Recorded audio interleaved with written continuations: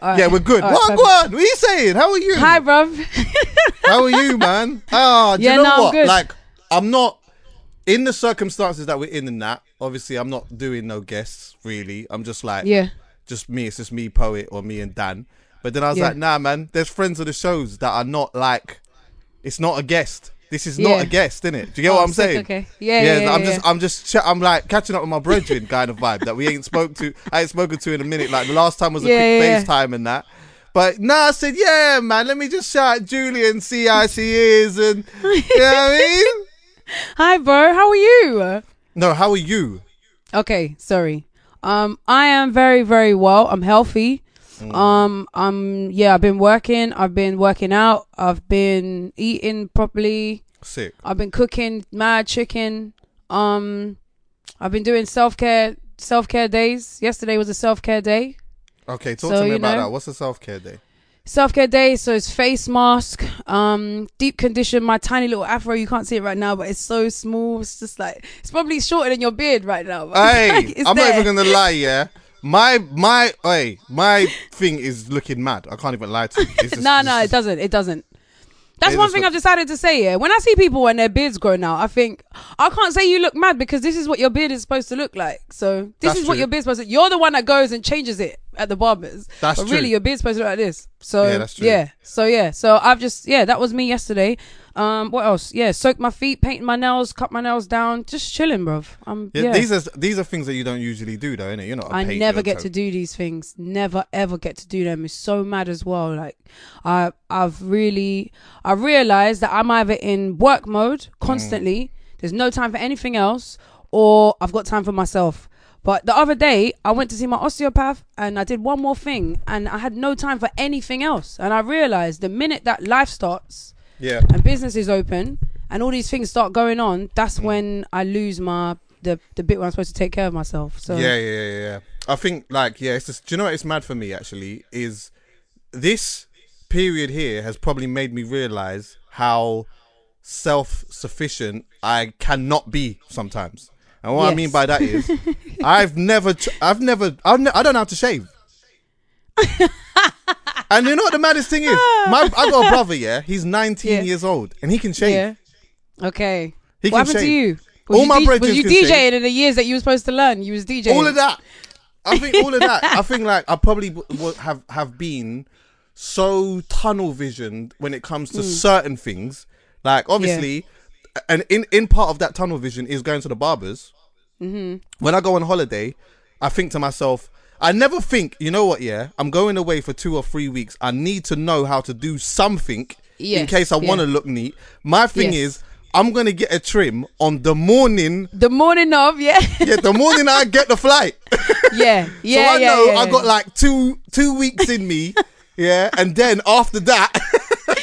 And you know what's so mad? You actually, instead of just thinking I should just learn how to shave, you actually start mentally working out that, you know what, I can't really go and do that in week 2 because I know I'm not going to look as fresh. So you actually, like, you plan your trip based on what you, like the thing, and in your head you think, I could just shave and I could actually go to that rave like in the second week.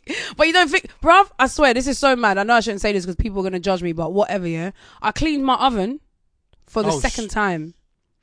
You ever. What? Bruv, I've lived in my flat for 3 years and I cleaned my oven for the second time ever a month ago. You know, when everything started, bro, it was so mad as well. I started looking around my house and I was like, oh no, I've got to clean the toilets and stuff. Like normally I just call the cleaner. I was like, oh bro, I've got to clean the toilets, like the shower door, like I got to mop the floor. There was bare stuff. I was like, I haven't done this stuff in 3 years. Like it hasn't happened. Yeah. And it's so mad because we shouldn't. I don't know why these things are coming second for us, but but they do. Yeah, it's really weird.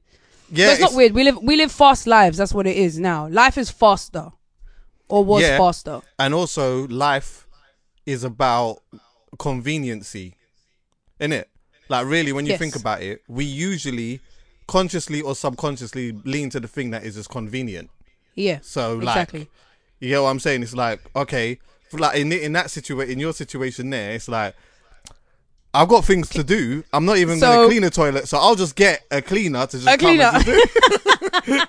It's so mad as well. This is what technology has done to us, man. I'll be honest. I've liked the fact that I'm doing this stuff now, because I don't know when I would have done them. I don't think maybe I never would have cleaned my oven. I know it's such a small thing, but it's like I thought, oh, okay, cool. Like, this is real. Like, I've learned how to do a weekly shop now.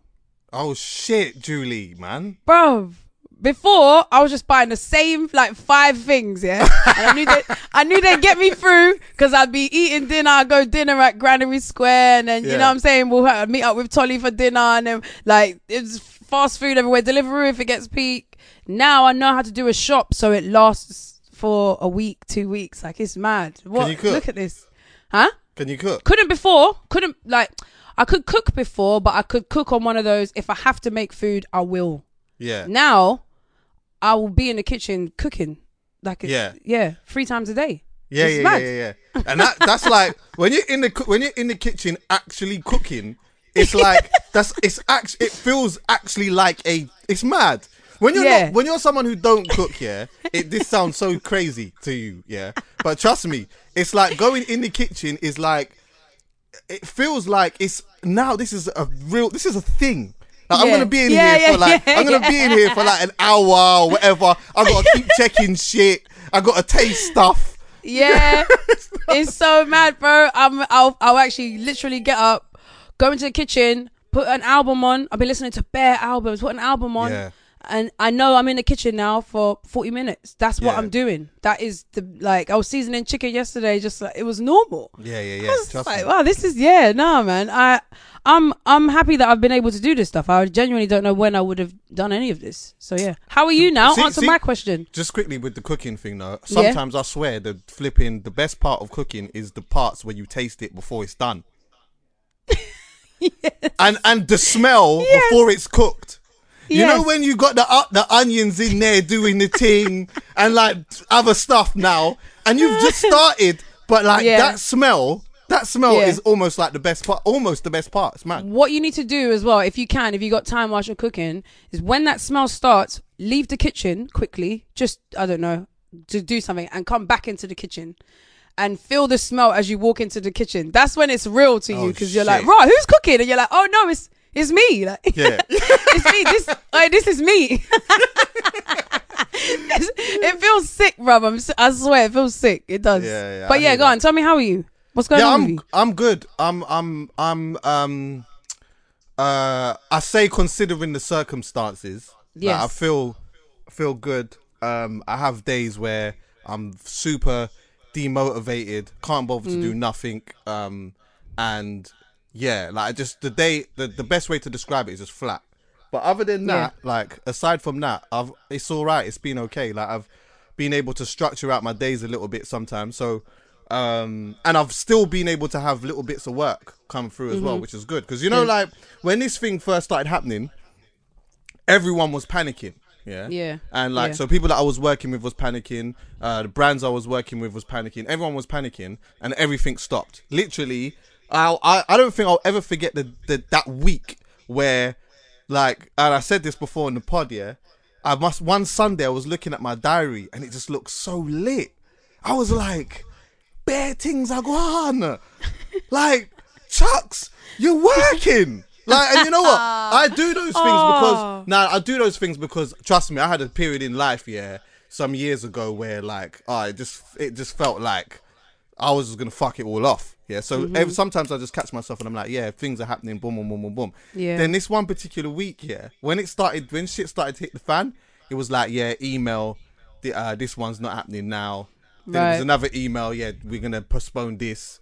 Then it was like bookings that was getting cancelled. And then before I knew it, the same diary that I was looking at that was looking lit, everything gone. There was nothing in there. The only thing that was in there was like stupid shit. Like, well, not stupid stuff, but certain things that where I got to, drop some food to my, my great grandmothers or some shit like that. Like, there was nothing happening. So after that period had passed and people started to adapt and we started to adapt, then more things were starting to happen. But then on top of that, it was like, you know what?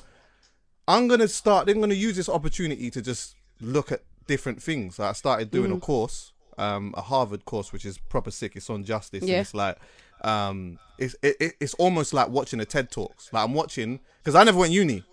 Yeah. So now I'm seeing a man on stage now, yeah, talking to the students and that. And I'm like a part of it, but obviously I'm not there. And like my thing was this, yeah. See, when I was in school, I used to always, like in college and that, yeah, the teachers chatting and that, and everyone's writing like notes and that. And I used to think, what the fuck? Like, what are they writing? Yeah, what are you not writing? Like, what did he just say? Like, I don't understand. Like, what did she just say? I used to leave the class with hardly any notes. You see now. You see my notes now. Oh my God. I'm the star pupil in there. So wait, what's your handwriting like? Or do you type? I'm typing, but my handwriting's good. You might have neat handwriting. Yeah, but the issue is that I can only write in capital letters now. What do you mean? I don't understand. I know, it's mad. Because I hadn't seriously, wait, what? Because I hadn't written in years. Yeah, that sounds mad as well. But I hadn't written in years. And I think when I started to write, I was just writing in capital letters. And now I can only write in capital letters.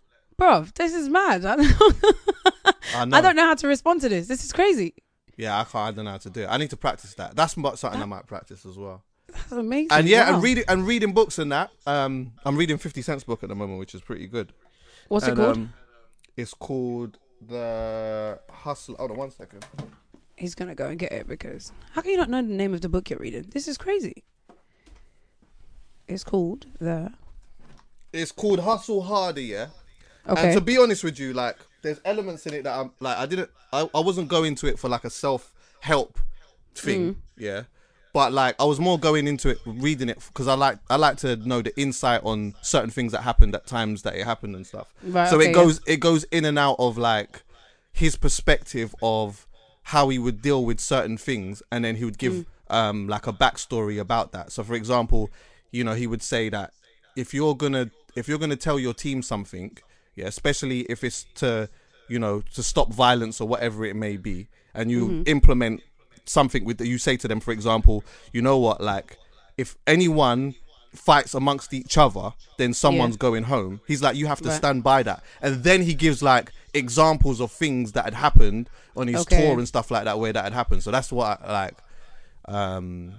What I'm enjoying about it. And then music, but like going into music, yeah. What are you listening to? Are you going to a lot of old stuff or new? Yeah. Talk on that. Yeah, I haven't listened to. I'm trying to think if there's anything new. I don't think I've listened to much new stuff, unless someone specifically sent me something and said, "Oh, I've got this new stuff out." Like Jammer's been recording a lot. Footsie's album just came out. Okay. But apart from that, I'm listening to all my favorites, all my old favorite albums. Went back to the Diary of Alicia Keys. That was sick. Listen to 8701 and Confessions by Usher. Sick. Bruv, so mad when you listen to those albums now. It's proper crazy. Some of them have aged proper well. Like some albums are aged terribly. Yes. But like, yeah, that's definitely there's certain things that have just aged so well. Like, because I've been doing that as well. I've been listening to a lot of old stuff and going back to a lot of old things. You know what I did actually recently? I sat and I listened to like 2 hours of Gets. You know that? Okay, yeah. And I can't remember. I was listening. I think I was watching a documentary and something came up with Gets and that in there, and then I was just watching, like, listening to his music again, like going through his catalogue, but then watching like some of the old sets and whatnot. And in it is interesting because you see like how musically and as a MC as well, yeah, how he's consistently kept a certain level. But then you look at others that like certain things around it, and you're like, oh, some of this shit aged terribly, man. Like, some, not him, but like other things that I'd seen around it where I'm like, oh, that bar is horrific. Horrific. That's sometimes things don't age bad. Sometimes there's just lyrics that you're like, I can't say that now. It doesn't feel right to say it. Sometimes a lyric can, and old school. What was I listening to? I was listening to Dipset. They used to say mad stuff. A zoogie woogie oogie, a boogie hoogie, a zoogie woogie woogie, I'm moogie, I jumped out the luga. Hey, Cameron used to say some foolishness, you know, but it was wavy. Oh my God. A hoogie woogie, pinky winky, stinky, hinky, and you're like, I don't know what he said, but it's hard. Yo, wait, hold on. Now I have to ask this. Do you think we're going to think that of J Hus when we listen to him in the future? I hope not. I hope not. I know what I'm going to think. What are you going to think? I think in the future, I'm going to think, that he obviously was sick. But at times where he could have told us something, he didn't say anything in his music. That's what I think I'm going to think. So like when I listen to his album, his last album, I like it a lot. But if you think at the time, in between all the things that happened in his life prior to him making that album, he didn't tell us like anything, really. I think I agree with you. I will agree with you until he puts out the album where he does tell us everything. Because Big Conspiracy as an album is amazing. But you're right. I still don't know loads of stuff. But if his next album is, you get what I'm saying, 444 style, like everything, then you fed us in the right way. Like each project made sense. You get what I mean? Yeah. It's only if 10 years from now we're like, we still don't know. Like if we still don't know in 10 years, then either he was very secretive or it's just he wasn't on it. That's plausible though, because the thing is like sometimes providing an artist sticks to the formula that is working, then like every once in a while, someone like us or me might think, rah, he never really said anything. But it's hard though. Like it's hard. So it doesn't become a thing until like once it's all done, we're like, it was all hard, it was sick, but it was all hard. But we never. Every time we thought we might get it, we didn't get it. But what he gave us was so good that we forgot about it at the time. Yeah, we didn't question it at the time. But this is the thought I was having in my head was some people are skilled in it. Some people have a skill. It cannot be replicated. Some people are just popular because they're on the right wave at the right time, let's say. To me, J Hus is skilled. So I'm happy to give him the space to explore his skills, whether it be to make music with live instrumentation, whether it be to make an album that has a theme about it and the songs are bubbly or whatever. They might not be specifically about his life and his story, but it's him operating at a 10 out of 10 of what makes J Hus J Hus. You get what I'm saying? I'm happy to give him that space to do all those things because I know he's skilled. Whereas some people, they're not even gonna get to their bodies of work and their discography aren't even gonna span long enough because they're not really actually very talented or skilled. Yeah. So to me, I'm like with J Hus, I'm like, cool, be an artist. Like if you think about it, big rappers have got like 10 albums, US side.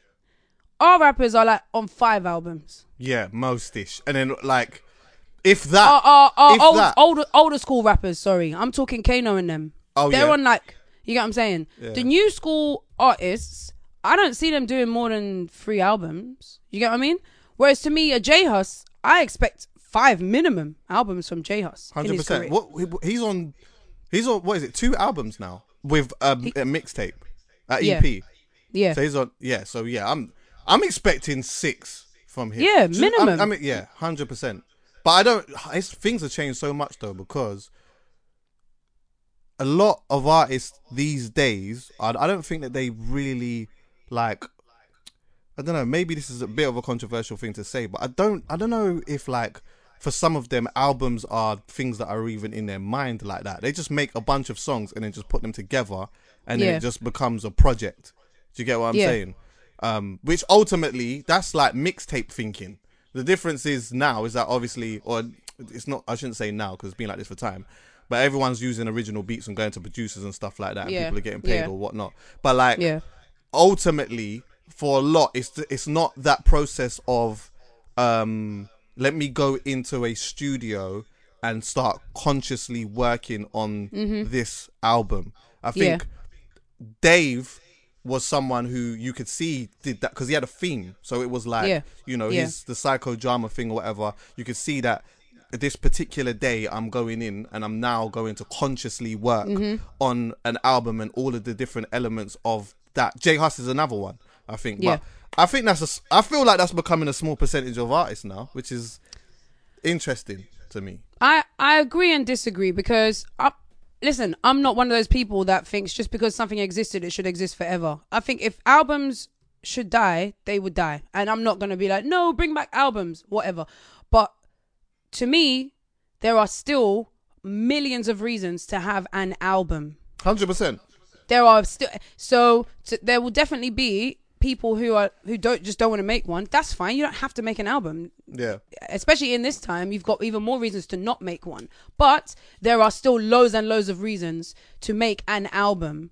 And I think, and I guess maybe what's happening now is, if you're not cut out to make an album, good, because you don't have to make one. You know what I'm saying? Because some people shouldn't make albums. That's true. Some people I don't want to hear I don't want to hear 10 tracks from you. I don't think you got enough to say. Yes. I don't think you got enough scope. Give me 5. I don't think, give me 5. Yeah, give me 3 bangers and I'm happy. Happy with that. But some and I'll fling that in a playlist. Yeah. Put it in a playlist. I'll curate a whole vibe and thank you very much for contributing to the vibe. But some people need to make albums. It's very important. They've got things to say. And going back to my point about Huss was, some people don't have a story as well. Some people don't have... You and I both do it, and this is good I'm talking to you. Sometimes you sit down with someone and you think, I know you've got nothing to say. I know that we can talk about current affairs, we can talk about your last song, and we can maybe chat about something a bit controversial that happened online. And we're pretty much out of things now. Not because you're boring or whatever, but you don't have anything to say. And that's okay. You can make a banging tune, we like it, we put it in our playlist, sick. Some artists have a story. They have things to say. There's loads about them. You've got to wait for them to learn things about themselves to then put it into you're on a journey with them. And to me, those are the album artists. Huss is an album artist because he's got things to say. And again, because he's so skilled, I'm going to let him take his time in saying it. You know what I mean? Don't rush and tell me about the prison story. Don't rush and tell me about the stabbing. Don't rush any of it. Take your time. Learn what you're doing, because if he makes that album a year from now, 2 years from now, he's even more talented than he was before. Definitely. So it's going to sound even better. He could articulate it even better. He can articulate it better. He's going to sound even better. He's got now him and his producer, him and J5. They're like megazords. Like everything's going to be on such a high level. When that comes out and that story comes out, it's going to be the greatest thing we've ever heard. You get what I'm saying? So take your time. And but J Huss, if you're listening to this, can you please make more albums? Because definitely. I love listening to a J Huss album. I'm going to take an educated guess that the next time he does sit down and say I'm going to make an album, there will be that conversation of, okay, what are we saying this time? What are we talking about? Because we've done X, Y, and Z, and one thing that we know about him is that he knows how to live in the club. He knows how to do that. He knows how to make that. That goes to skill. Really? Have you said your statement on your podcast? About what? About Huss party tunes to Drake party tunes. To Drake party tunes? Nah. I think a little bit. Do you still stand by it? I don't think I got I don't think I was in the conversation. I can't remember it now. But if I did, the conversation didn't allow me to deep dive in it. But what was it I said? I said he's been in the club as long as, well, not as long as Drake, but kind of consistently as much as he has. Yeah, I stand by that. I stand by that. Because I'm glad you do, because it wasn't until you said it that I thought about it. And it's true. Yeah, since J Huss has come out, he's been in the club. Yes, 100%. This is not me saying that he has as many club tunes as Drake does, but I'll tell you something now, he most definitely has one every year, or one that has lasted for however many years. Yeah. Do you get what I'm saying? Since the start that he's come out. Since I've heard of this guy, he has consistently been in the club. And there is I don't know anyone else really as consistent as that. And that's not a fluke. You can't fluke that. You can't fluke that. That's skill. But that also, because I was having a conversation with someone else before, where we was talking about artists that are they have, you got a section of artists like J Huss, for example, who have a super strong fan base who will grow with J Huss, innit? Yeah, and have grown with J Huss. And then you've got a bunch of artists who are super successful, but I feel like there's a large demographic of people who are fans of a of the time period as opposed to fans of a particular artist. Do you get what I'm saying? Yeah. So you got like a bunch of artists that will benefit from that, so they will be able to go and do Brixton Academy or wherever it is and do that, but their lifespan ultimately is a couple of years, because those kids kind of grow up and then they go into something else, on to the next thing. And then exactly. the kids underneath that are more fans of that kind of time or whatnot. But you have the other section who like they'll be around for a long time because they have a fan base of people that genuinely grow with them. And sometimes those artists ain't always the biggest ones. Like look at Shaka, for example. Shaka will always be able to tour. Yes, he will always be able to tour because he will always have that group of people plus the new people that kind of jump on board through, when he kind of you get what I'm saying. But like he's nice with that. One of the first people actually thought about that in that realm from time ago was Akala, because I was like, Akala is someone who you commercially you don't hear his tunes like that, but you know that this guy, when he's ready to go and tour, my man tours the whole world. Man's in Brazil, China, you know what I mean, Australia, from before people was going to Australia. Do you know what I mean? It's 100%. Do you think, what's your take on this? This is a little bit different, but like, it's still on the same thing. What do you think about, how do you explain this actually, about people that just have it? And what I mean by that is, like, there's some people, I don't know how to explain this, but I feel like there are some people in life that just have it. So I'll give you an analogy so that you can understand what I'm saying. Okay, right, go Time ago I was at a wedding, and I was talking to this guy. Handsome guy, but he was a guy who he didn't take care of himself. But deep down you could see, he's a good looking guy. Like he's a handsome guy, but he just doesn't take care of his physical appearance. He didn't take care of his physical appearance. Like even when he turned up at the wedding, he just didn't look like he was that. You get what I'm saying? When I'm asking him questions about his life, he just kept telling me things like, for example, so like I was doing X, Y, and Z. Like I was like filming some stuff or whatever, and then like I wasn't really into filming and that really. But then I ended up meeting like Denzel Washington, and then so when I met Denzel, he was like, you know what, you might as well do this. So I was like, you know what? So I did it for a little bit. I filmed X, Y, and Z, but then I just couldn't be fucked. So then I went off, snorted some lines or whatever, and then I came back and I decided, you know what, I want to ski. Then when I skied, I ended up being like, the champion of this. And I'm like, he's telling me all of these mad scenarios that has happened in his life. But the common denominator in them was, although he wasn't that serious with them, in everything that he did, he just... How do you explain that? Yo, have you ever met someone like that though? Have you ever met a person who just excel? Like, I think the closest person I've met to that's probably Jamie, isn't it? Oh yeah, he does what he wants as well. Jamie excels at things. That's like, that's the closest person I've met to that. Your guy though, your wedding guy, I'm trying to work out what his issue is. Like, what? What's wrong with him? Did you get to the bottom of what was? I trust in you that you would have said, "Nah, this is not right. Something's going on." Did you ask him what he loves? Like, what his passion is? Like, what was going wrong? I don't understand. I didn't, because more people started to join the conversation and that, and then it was like I didn't want to turn it into a podcast. But like, what I felt like. Coming away from that conversation, I felt like he's just the person who needs to just be in the woods and just live in the woods. Yeah, and he'd just be happy to just... Because I don't think that with all of the things that he was doing and in the way that he was excelling, like all of those... As much as a lot of people would be super impressed by that, he wasn't impressed by that.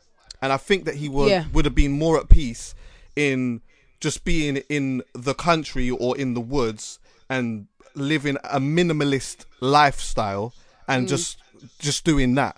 But I don't know, I feel like I've met a few people like that. I mean, I use that as a big example or an exaggerated example for other people that I've met, but there's other people that I have met that's like their thoughts and their feelings in something that they are pursuing isn't that great. It isn't that large, and they may not have worked particularly that hard, but it's like it just happens. You know what it is though? It's two things, and sometimes it's hard for us to comprehend them because everybody values different things. So if I think about Jamie, he just doesn't value what everybody values. If everyone says, "Oh my gosh, there's a gold coin on the floor," and you don't rate gold coins, if someone picks up the gold coin and gives it to you, you're going to be like, "Oh, you just dash it." You know what I'm saying? It doesn't mean anything to you, but everyone's looking at you, "Whoa, how come you dash the gold coin?" But because you don't value it, it doesn't mean nothing. So that's one.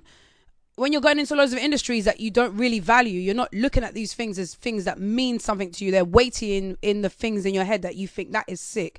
Then it's going to be hard for you to care about them. And then the second thing is when you go into them places, people's attitude might throw you off. You might get in and think, "Oh yeah, Denzel Washington's actually coming at you." Go and act, and you're in Hollywood acting, and everybody around you is just a bit of a dickhead. And in your head, you think, "I didn't want to do this anyway. I don't really value acting. And now I've got to put up with loads of dickheads. Like, I just need to get out of here." Do you know what I mean? And I think for whoever this person is, he probably just went into loads of things. He just didn't really. That's why maybe living in the woods, yes, but he must value something. There must be something that he thinks that is, I want to reach that thing. And he probably has, to this day, probably still not reached that thing, whatever it is. It's just what is that thing that he values. The people that have got it,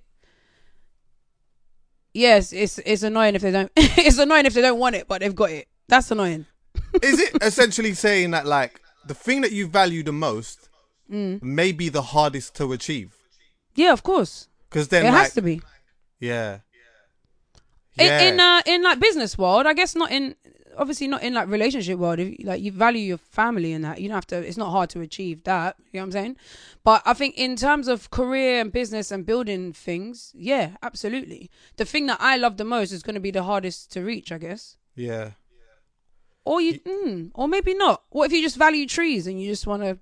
What if you just want to go and look at trees? Yeah, you can hug a tree and it's just. You know what I'm saying? And people do that shit. Just sit there and just hug trees and that. Yeah, but that is interesting because there are people that I know actually. One person that's just come to mind. I know he does not value money in zero. Like it just means absolutely nothing to him. And I guess that like he is a person as well who would quite happily live a minimalist lifestyle. But because of that, maybe that's why he's got so much rotted money. But I just feel like there's something in that. It's hard to explain, but I just feel like there's something in that. Yeah. I don't know. It's interesting. That came to me because I was watching the Michael Jordan documentary and I've only seen the first episode, but it really looks mad. It's really good. How many episodes in total? Do you know? There's 10. 10? There's 10, yeah.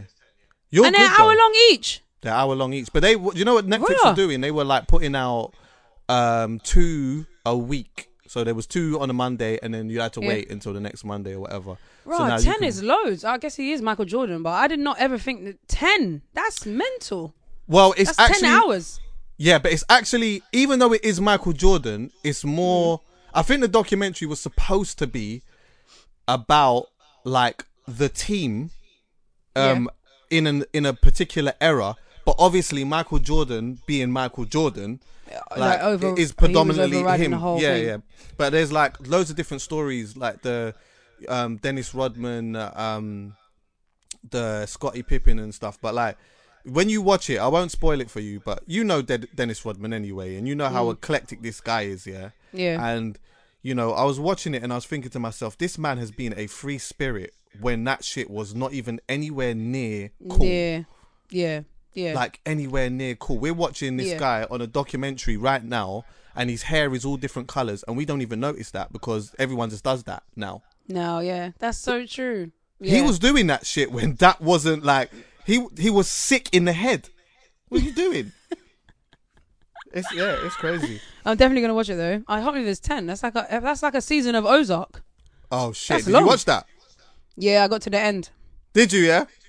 Yeah. You like so it? weird. I don't know. We can't really talk about it, can we? Like, we don't. I don't like ruining things for other people. Yeah, no, we discussed it kind of anyway still. But no, Ozark was alright. Are you okay? Before we move off all of this type of stuff quickly, yeah. Yeah. Do you know about the YouTube channel called Soft White Underbelly? Heard about it. Haven't watched any yet. Okay, what did you hear about it? My friend sent me a woman who used to smoke crack. She said, she sent it to the group. She was just like, you definitely need to watch this. But them things get me down, man. They really affect my mood. So I have to be in the right mind frame to watch that. Yes. Because it's gonna it will weigh on me a lot. But my friend was also watching the guy. He's like 60, but he looks like he's 20 years old. Black guy with Kano. I don't know if I've seen that one. And his story sounded. I overheard a bit of it, and his story sounded mad as well. I'm telling you, it's nuts. It and also with me it does do that too. Also, it makes me feel very grateful. It makes me feel very grateful. It also makes me ask 100,000,001 questions about life, because you think like how we were just talking about people just having it, but then there's like people who just from birth go through an absolute madness. They've got bad cards, bro. Yeah. But what, like, and that's what gets to me, because every story, and even though I haven't seen it, I'm guessing every one of those stories never starts in a very extraordinary place. It always starts in a very ordinary. I lived here, I did this. It was everything was normal. There's no bit where there'll be a traumatic incident, yes. But it starts the same as my story. It starts the same as your story. I was born into a family. There was these circumstances. You get what I'm saying? Everybody's family have circumstances.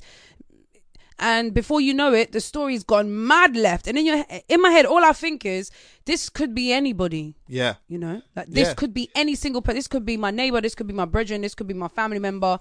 And that's what gets to me, is I think that's why I struggle with it, because they're not saying anything out of the ordinary. They lived a very normal life, and mad things have happened to them.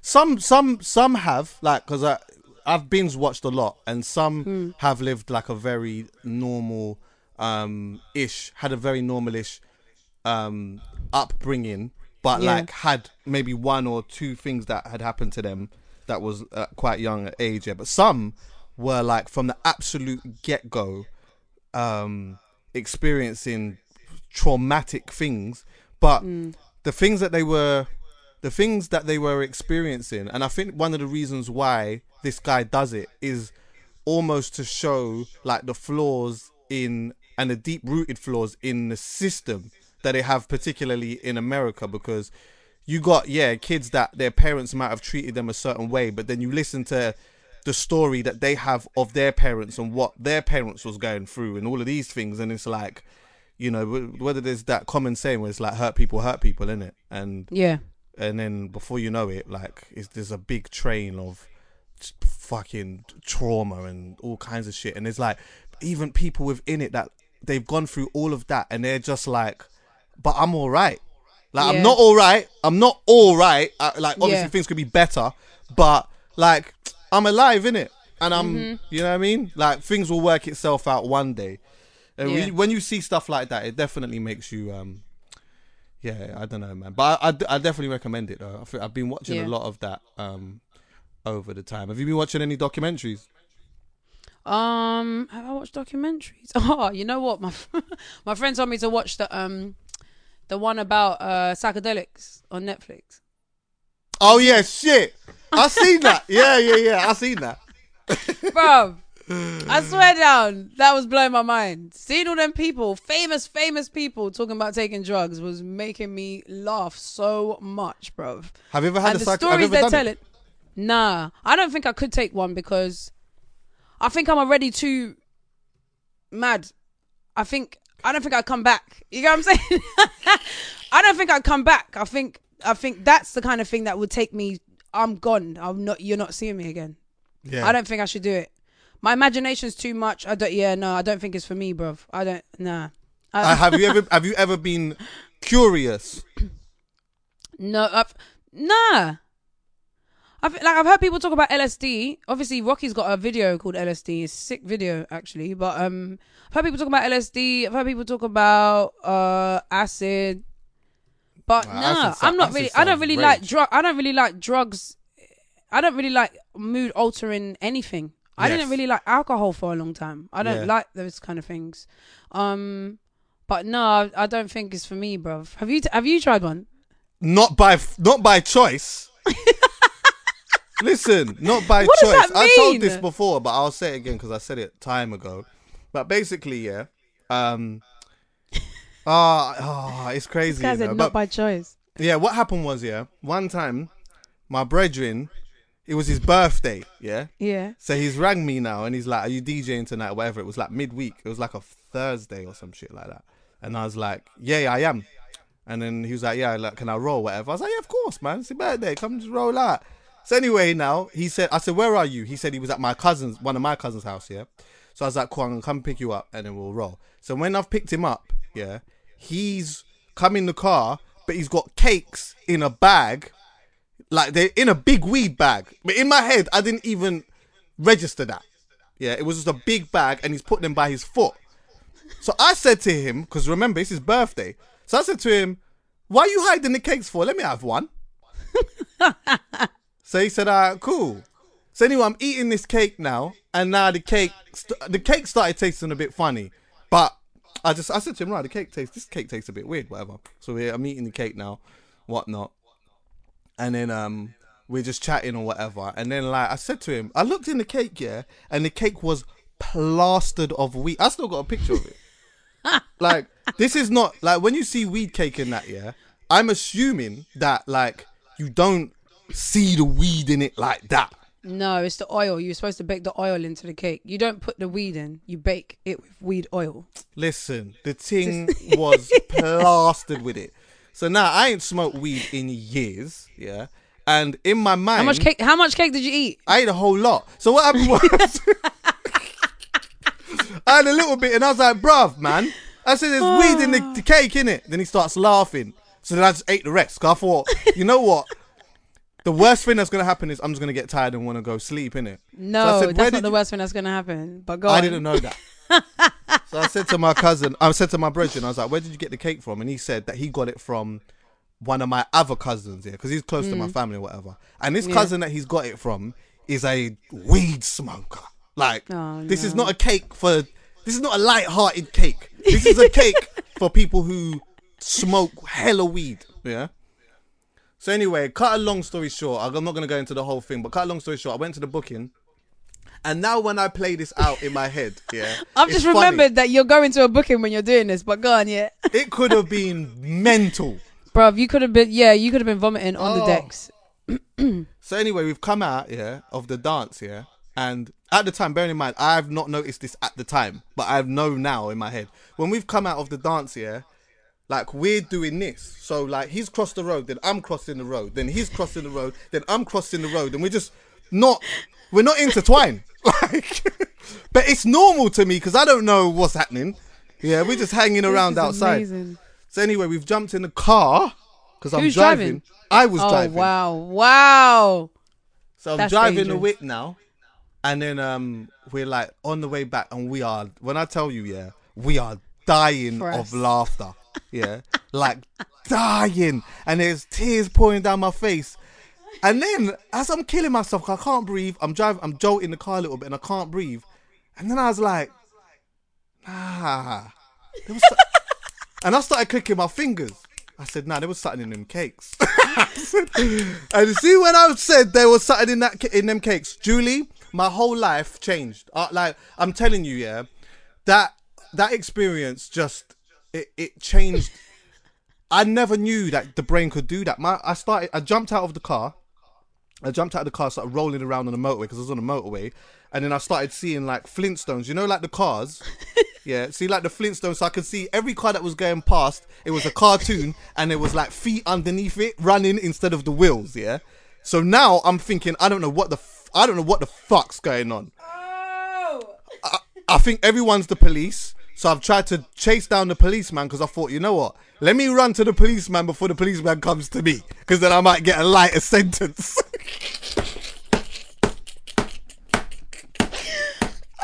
God, I'm trembling. Listen, everything would go. It was crazy. Listen, yeah. Then things started to change colors. So like, might go blue. If it went blue, then I'd be really loving and quite sexual. Like I wanted to be around a girl, and you know what I mean. I wanted that vibe. Then everything would turn orange, and I'd be paranoid. So I'd think the police was coming to get me. I'm going jail. All these things. Then everything would turn red, and I wanted to murder somebody. Give me a knife, and I would have cut someone's throat. Yeah, and imagine this changed like every 10 seconds. This is amazing, bruv. This is nuts. So in 10 seconds, I'm like, you know what? Fucking what? We need to get a girl, man. We need to thing. Then it would change to my man's feds. I swear my man's a police officer, you know. We need to get out of here. Then it would change to like I'm angry. My hand turned into a lizard. This hand started to shrink. My brethren had to come and stay at my yard, sleep next to me. He didn't know what the fuck I was going to do. It was crazy. And then I ended up sleeping for 2 whole days. This is sick. Yeah, this is hard. Yeah, so, you should have been in the documentary. Yeah, so like that was a mad experience. But I also think that I had a really bad trip, and people have good trips, and there's always been that small part of me that has made me think like, what is a good trip? Right, like, yeah. You know? Yeah.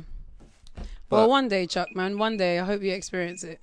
Nah. Because I feel like I'm a bit like you in a sense that one of the reasons why my mind did that is because of my imagination already and where my mind goes. So like, I don't know, man. But yeah.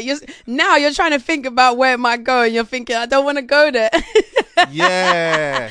I don't want to go there. I don't want to go there. Me and my brethren could have fell out over that because he didn't tell me, and that could have imagine I dropped him home. Imagine I dropped him home, yeah, and then it kicked in afterwards. I don't like. Could you imagine? Yeah, no. That's the thing about cakes as well, is when smoking, I don't know why. When I smoke, I feel like I'm very much in control of the smoke. You get what I'm saying? Like, I've smoked, I'm high, I'm not high anymore. When I eat a cake, when I've eaten one in the past, it's just in my bloodstream, and that makes my head go, it's not leaving you for days. Like, it's just like, it's never gonna leave. It's just like, it might be in my shin. Like, you know what I'm saying? Like, it's gone all over your body. Like, there's blood everywhere in your body. So the cake one messes, I don't like it. It's just like, no, that's literally in my my digestive system. It makes me feel uncomfortable. So yeah, the cake, nah, I don't want to go down that road again, bro. When have you been at your most delirious though? Because you must have had like a situation where like alcohol in particular or whatever took you to a place that you were uncomfortable with. Was when I had that's what I was just, the question I was going to ask you before you told your story.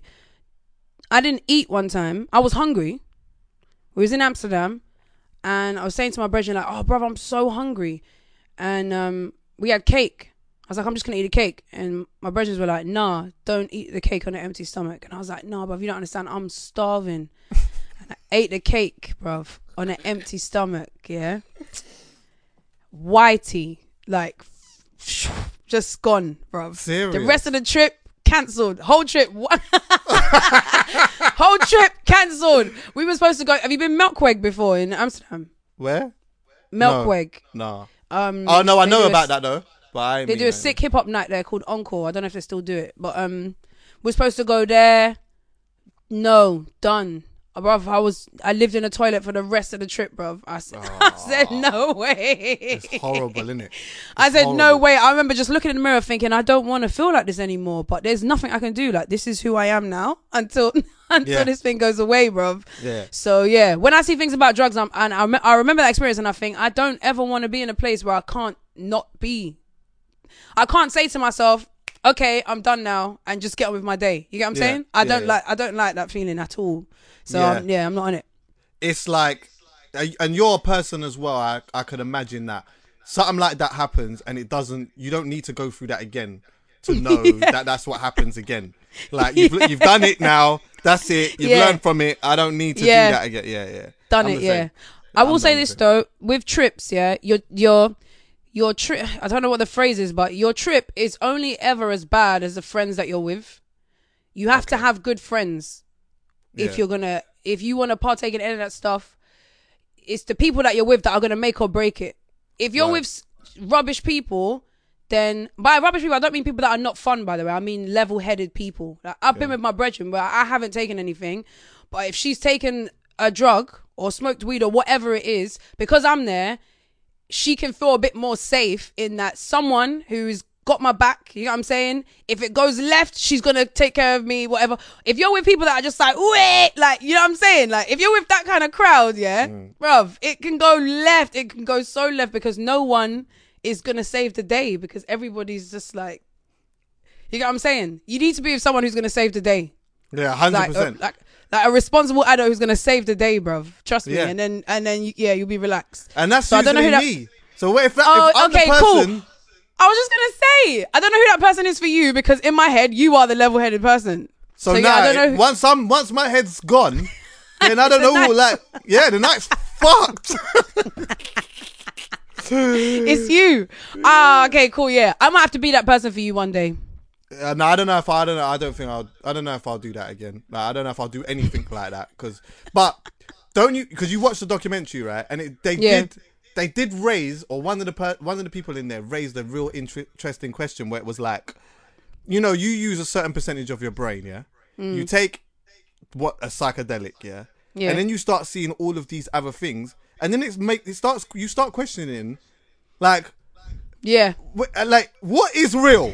Like, what is real? Like, because you got to think about it like this, maybe you could be using 50% of your brain now. So if you're, and then you, like, the trees look different. Like, the concrete doesn't look in the way that we see it. So it does make you think, like, what is actually real? What is it? Yeah, 100%. I completely agree with it. And those are questions, Chuck, I don't ever want to have to ask myself. Like, for 30 years, I've been telling myself everything I'm seeing is real. And I just want that to be the truth. Because if I go into the next bit, then it's too many questions. Yeah. And then you start losing respect for things. People will be telling you things in the real world and you're like, bruv, I've seen that tree. It's actually orange. So I don't know what you're talking. You don't even respect what people are saying to you. And like, what is life? People are telling you about colours and that, and you're like, that's not. You're like, nah, there's actually 43 million other colours that you haven't even seen yet. Like, what you bruv, you're chatting shit. Like, it's not, nah. Yeah, exactly. The sky is not blue. It's orange. I need parameters. Parameters. Yeah. I don't know. Let's not go there. I'd said time ago, actually, I never actually got to do it, but I do want to record an episode with somebody who has tried a bunch of different psychedelics, just for them to tell their experiences, because my one of my best friend's brother, he's like, he swear blinds for like psychedelics, because he's like, he's a person he's not addicted to anything, but he can tell you he's tried everything. So he can tell you like what effects this had and what that and what happened with it. And I can't lie, I do find them things interesting. 'Cause I'm a pussy. I'm not that. I can't take. I can just about take a flipping vitamin pill. Yeah. Listen, I had a vitamin. I had a B. What is it? B12. B12. Yeah. And one of them was a thick tap. Do you know how long it took me to swallow that thing? Pause. Listen, I had it there and I had to get techniques on like getting the water, and then it's fucking crazy. I'm a pussy. I thought you was going to say you want to do an episode of the podcast whilst on the psychedelics. Oh, hell no. I think you should try it. No, you have to respect the drug, innit? Don't overdo it, but I think you should try it, bruv. I reckon just have someone outside supervising, obviously, just to make sure everything's blessed, but just leave you with the mic doing an episode, bruv. I think it would be sick. Nah. I think it would be sick, bruv. Nah, because I already, even like in that weed cake story, there's parts I didn't even say that is embarrassing. I was all getting naked in that. Yeah, I was just gonna say, I bet it was that you was getting naked. Yeah, I was getting. I was taking my clothes off. I wanted, you know what it was, Julie? I wanted it out of me. I've been there, bruv. I remember looking into the toilet like, yo, I don't want to do this anymore. How do I stop it? Yeah. Where's the off? I need an off button, bro. This is long. I don't want to do this no more. How comes I can't be in control of this? Yeah, but yeah, bro, that would be sick, bro. Shouts to Callum. Oh my god, that would be a sick video to edit of Chucky on psychedelics. Maybe 6-7 years down the line or something. Oh, like bro, don't rob us of that, man. That's too long. I think it'd be really, really good. Well, boy. Well, yeah, we'll see. You you took part in one of the clashes, which was good. I see. Oh, the No Signal. Yeah, vibe. Huh? Yo, that was hard. I'm not gonna lie. You're clash material still. Is it? Yes. Like you so? are. Yeah. Yeah. I know that. Like if you are passionate about something, yeah, a style of music or an artist, yeah, and it was and you had to represent them in a clash, you would do so well in it because of the energy that you bring and things that you say. Because remember, see with the clash as well, yeah, the clash isn't just about standing there and just pressing play. The clash is like, we need some things. Yeah, we gotta say something. Now it doesn't mean I gotta be disrespectful, but we gotta, you know what I mean? We gotta like, we gotta do all of that and back the artist or the genre that we're doing. Do you reckon you would do it again? Like, I would definitely do it again, but that was the first thing. It's so mad you said that was the first thing I said to them when they asked me.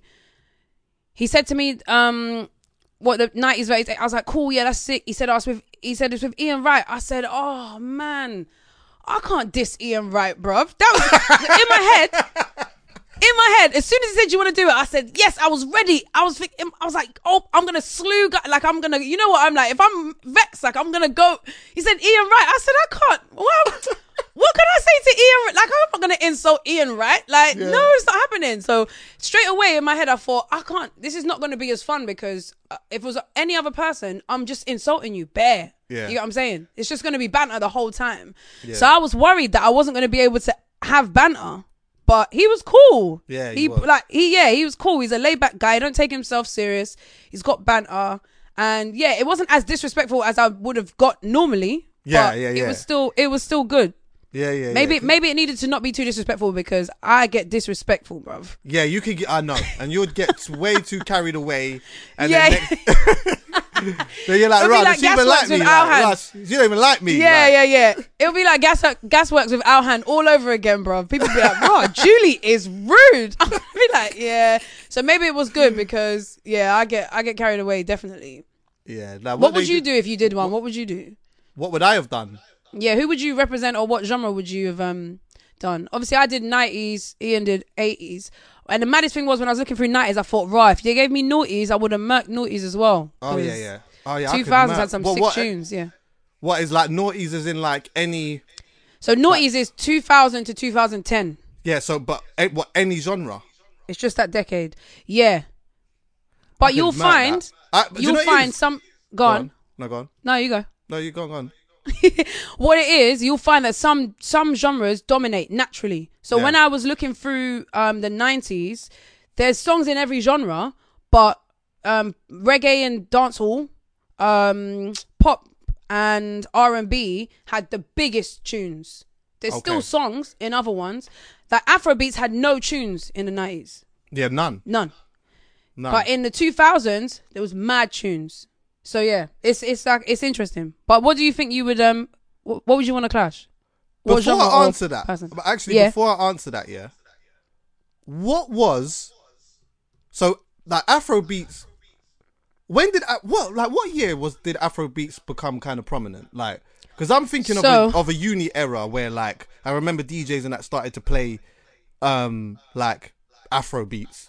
Yeah, but that was like what 2000 and. Was it 13? Was it as far back as that? Yeah, probably. So then what was it from an African perspective or Nigerian or Ghanaian? Let's just say Nigerian, yeah? Like, what was it before that? Like, what was happening before that? Because that's something that I don't know about. What, in Nigeria or in music? Yeah, because obviously, like, Afrobeats is a stem of a bunch of different things, right? But naturally, there is like Africans, people that are from African continents or whatever, naturally African gravitated countries, to that. Yeah, African country. Sorry, gravitated to that because it was a sound that is almost has like sonics that is familiar with you, right? So then, but where do those sonics come from? Like, what is it? Like, where does that make sense? Like, because it can't, like, that just couldn't have come out of the blue without. Naturally, there was obviously artists that was doing their thing in Nigeria, before. And of course, do you get what I'm saying? So, like, what was happening before that? Do you know? So before, kind of. So before, and I learned more as well whilst I was doing the 90s, when I was getting ready for the 90s clash with Ian Wright. Before the 90s, you had Fella, you had Hip Life, you had those kind of, that Hip Life is, Ghanaian Hip Life is, like, just think of any Ghanaian or Nigerian party you go to. Them old school tunes. That sort of vibe. That's what you're having in the 80s. Then there was a gap in the 90s because remember the Whiz Kids and the P Squares and the whatevers of the world, they were born late 80s. So they couldn't have been making music because they would have been like 5 or whatever. So then in the 2000s, then you had... Premier Gau, you had that tune that that's came where out that started to really cut. That's when it started to really so it's that sort of, I don't want to name loads of songs because I might have the years wrong, but it was the early that was it that thing. What was that tune called again? What? So you had things like that. You had let me see if I can play who else came out? It was almost like the P Squared Gonga saw Yahoo oh Yahoo. It was like that sort of, it was the early African Afrobeats sound. That was 2000s, and still you wasn't hearing that in the club. No, still. But you was hearing it at uni parties though. You was hearing it at uni parties, but it wasn't. You weren't hearing it in the club. Yeah. And then the club songs. I think the first song that I really saw crossover was bruv, what was it? He got signed to like a US label. What was it, bruv? I'm just trying to find this tune. And he said, no, I've got to remember this now. I don't care if it's a podcast. I'll pause everything just to don't worry, we could do that. I'm just trying to find this one particular tune, actually. What song was it, bruv? I feel like I know what you're talking about. Why have I got this in here? He got signed. Something Beyonce, but she play with Jigga. Na cause people like her. Yeah, what is his name? She's so sweet. Is it like, does his name not begin with A or some shit like that? Yeah. Oh my god. No, I need to get it. I'm sorry. Is that, Chuck? I'm gonna find it. Like, I need to get it. Shit, boy, my so sweet. Wait, I'm gonna find it. Oliver Twist. Oliver Twist. That's the one. Yeah. That's it. Yeah, that bust true. Bro, that was gonna piss me off. Yeah. But Oliver Twist. Can't remember what the name of what the artist's name was. What his name was. I'm gonna tell you right now. But Oliver Twist was the first tune that I remember that got signed, and that was when I think that was when, I'm not 100% sure, but I think that was when the Banj. The Banj. That's it. The Banj. Yeah. So the Banj era. That was when I started, like, Afrobeat started creeping into clubs. Yeah. It was around that time, I think. That was when I remember seeing it. I was like, oh, right, okay, cool. And then, obviously, Antenna came out. Remember that? Oh, there we go. I think I found it. Wait, this is the... Because I've been trying to find this flipping tune since we've been talking. Yeah. The Banj. Right, how can I not remember the Banj's name? The Banj. Is it? How can I get it here? Can you hear? Is this? I don't want to play the remix though. What the hell is this? Can you hear that? No.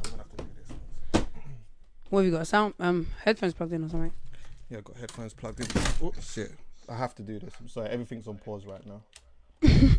Hi, Callum. Callum, remember to pause this, please, because you'll start seeing me doing some foolishness. Alright, cool. Let me get out. The Banj. The Banj, yeah, he got signed. He was the one who really bust through. And then you had was it Fuse? Yeah, Antenna. But I want you to remember, because you said something, but I want you to really remember this, yeah? Because you was talking about the gap. I'm only bringing this up because I've mentioned something on the podcast before about this. And obviously, Poet wasn't the person to speak to about it.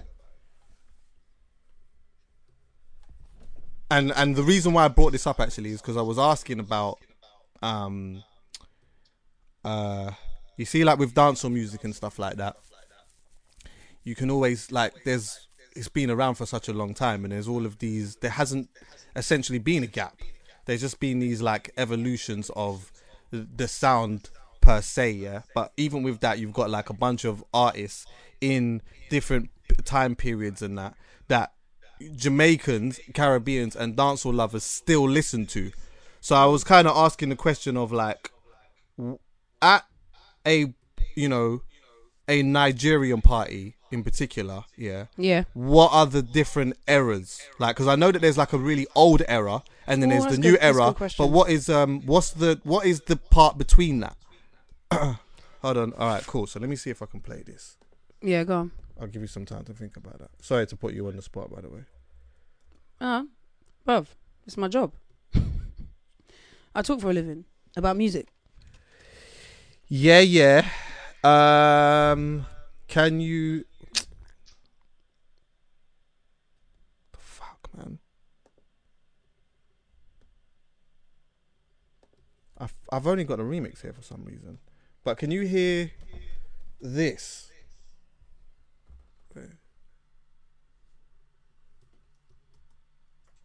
Wait, what the fuck? Why is it not playing?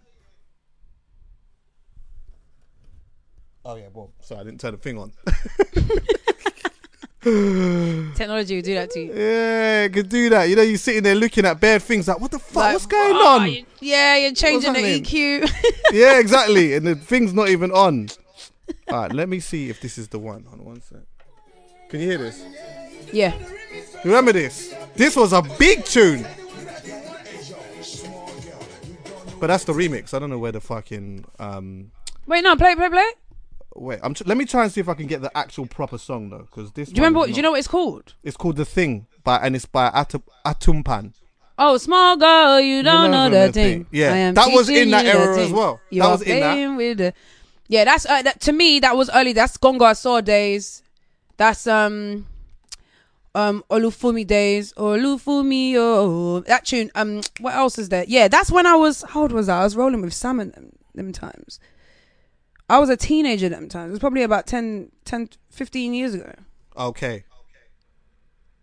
What? I was in my teens. It was maybe like when I was 16, 17, I think them tunes was rolling. What, The Thing can't be 15 years old?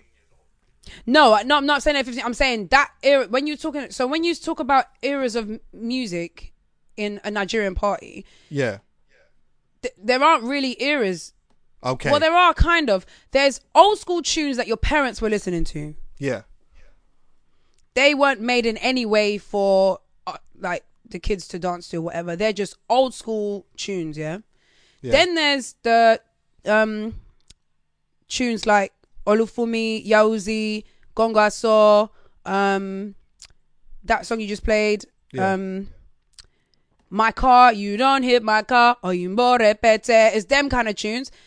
Then there's in my head, there's the new school Whiz Kids, Davidos, Burna Boys, whatever. Mm-hmm. That's like, I feel like those are the eras. And also that last era, the Whiz Kids, that's really the clubs. Yeah. That's really the clubs. Even when the Gonga Saws of the world were coming out, the P Squared and stuff like that, you would hear them in the clubs, but not really. You're not really going to hear that in a club. Now, there's a list of tunes that you're hearing in the club. So... With that said though, essentially, is there a gap? Yeah, if you're a Nigerian person, does it feel like there is? Because technically there can't be. There must be. There always. Yeah, that's what I'm saying. If you're a Nigerian person. Yeah, if you're a Nigerian person, there's obviously no gap. Not like there was a bit in Nigeria where there was no music happening. Yeah, of course. Yeah, there's no gap. Everyone was just in Nigeria and just whatever, just chilling. Yeah, there's no music. No one weren't beating on no drum. no nut, and everyone was just trying to figure something out. Yeah. No, there was definitely no gap if you lived in Nigeria. Someone come one day and said, "Listen, I got a studio, you know." They said, "What the fuck is that?" I can make beats. What is that? Like, okay. But in the UK, I'm talking about clubs, by the way, because if you're a Nigerian person or a Ghanaian person, you're listening to all this stuff at home, standard, or when you're going to parties with your friends, it's there. It's only I'm talking about in clubs. If you go to a club in Shoreditch or whatever, anywhere, I don't know why I said Shoreditch. Wow, remember Shoreditch? If you go to a club in like Shoreditch or East London, wherever you go, there was definitely a big gap. I literally used to only hear Premier Gawu was the only African song, because it's not Ghanaian or Nigerian. I think that's Congolese, if I'm correct. I'm not sure. But Premier Gawu was the only African song that I would hear in a club my whole life. It was just a song, and it was and they always play it at the very, very end. That was the only song. Then I started hearing like Odonium, and like there was the other tunes that would come in a little bit for certain DJs. But now there are straight Afrobeat tunes. But yeah, there was definitely a gap, 100% in the UK, definitely. Yeah, because I was always trying to find out, or just even in like sort of recent times, like where was the gap, and like why was there a gap? Because I never understood why there was a gap. But then as soon as the music became prominent, it just became massive. Like it just was like it was like, in a sense, it was like something that people had always wanted but didn't realize that they wanted, and then now that it's here, it's just massive. Do you get me? And it's even sick now that, like, obviously African artists have been touring all over all over Africa for a long time, but now you're starting to see artists from here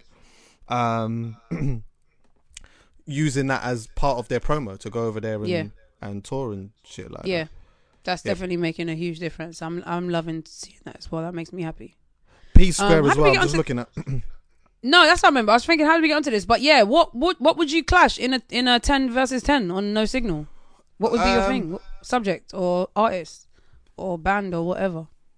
I would do I could do reggae, could do dancehall, could do R&B, UK music. I'd love to do maybe,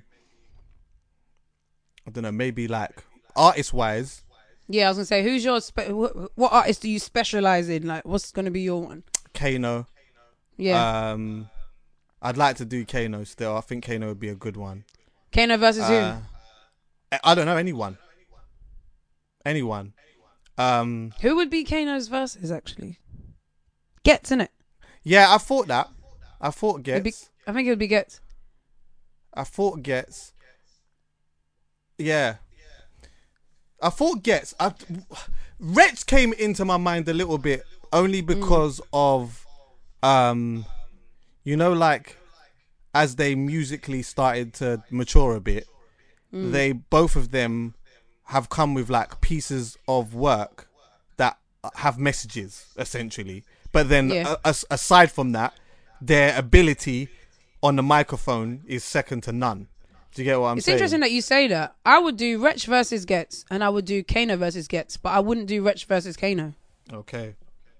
Who's Wretch's versus? I don't know if I would do Wretch versus Gets though. You know, in my head, I'm just thinking of where they cross over. I feel like Gets and Wretch cross over a bit. Kano and Gets cross over in terms of like working together. I mean. And like the paths of their careers, I think, cross over. But I don't see Kano and Wretch's careers crossing over in many places. What do you mean? In what sense, though? Crossing over in what sense, though? Like, just existing in the same... Spaces. Yeah, I hear you. Yeah, that makes sense.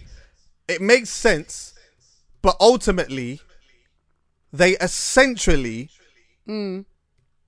From a basic point of view, maybe not in a technical point of view, but from a basic point of view, they kind of do sort of the same thing in a sense that, like, you put an instrumental on and they both can just do an absolute madness. Yeah. Then they both make songs very well. And they make all different types of songs. So, like, obviously they go back to grime, then they experiment or whatever.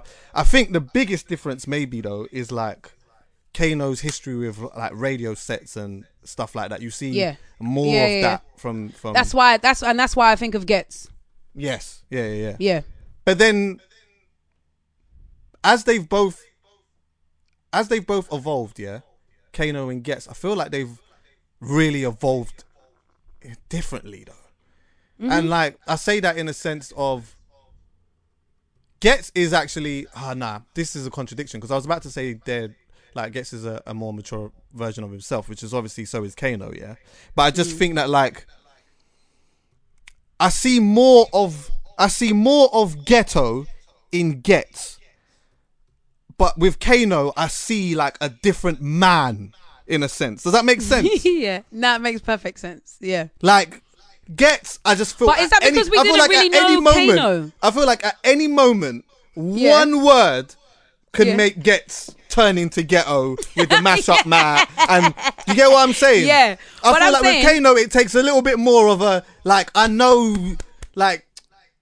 And this is, I don't know, the only thing I'd say to that is that one word can turn Gets into Ghetto is sick. He should make some kind of thing about that, because that is really sick. But I don't think we knew Kano.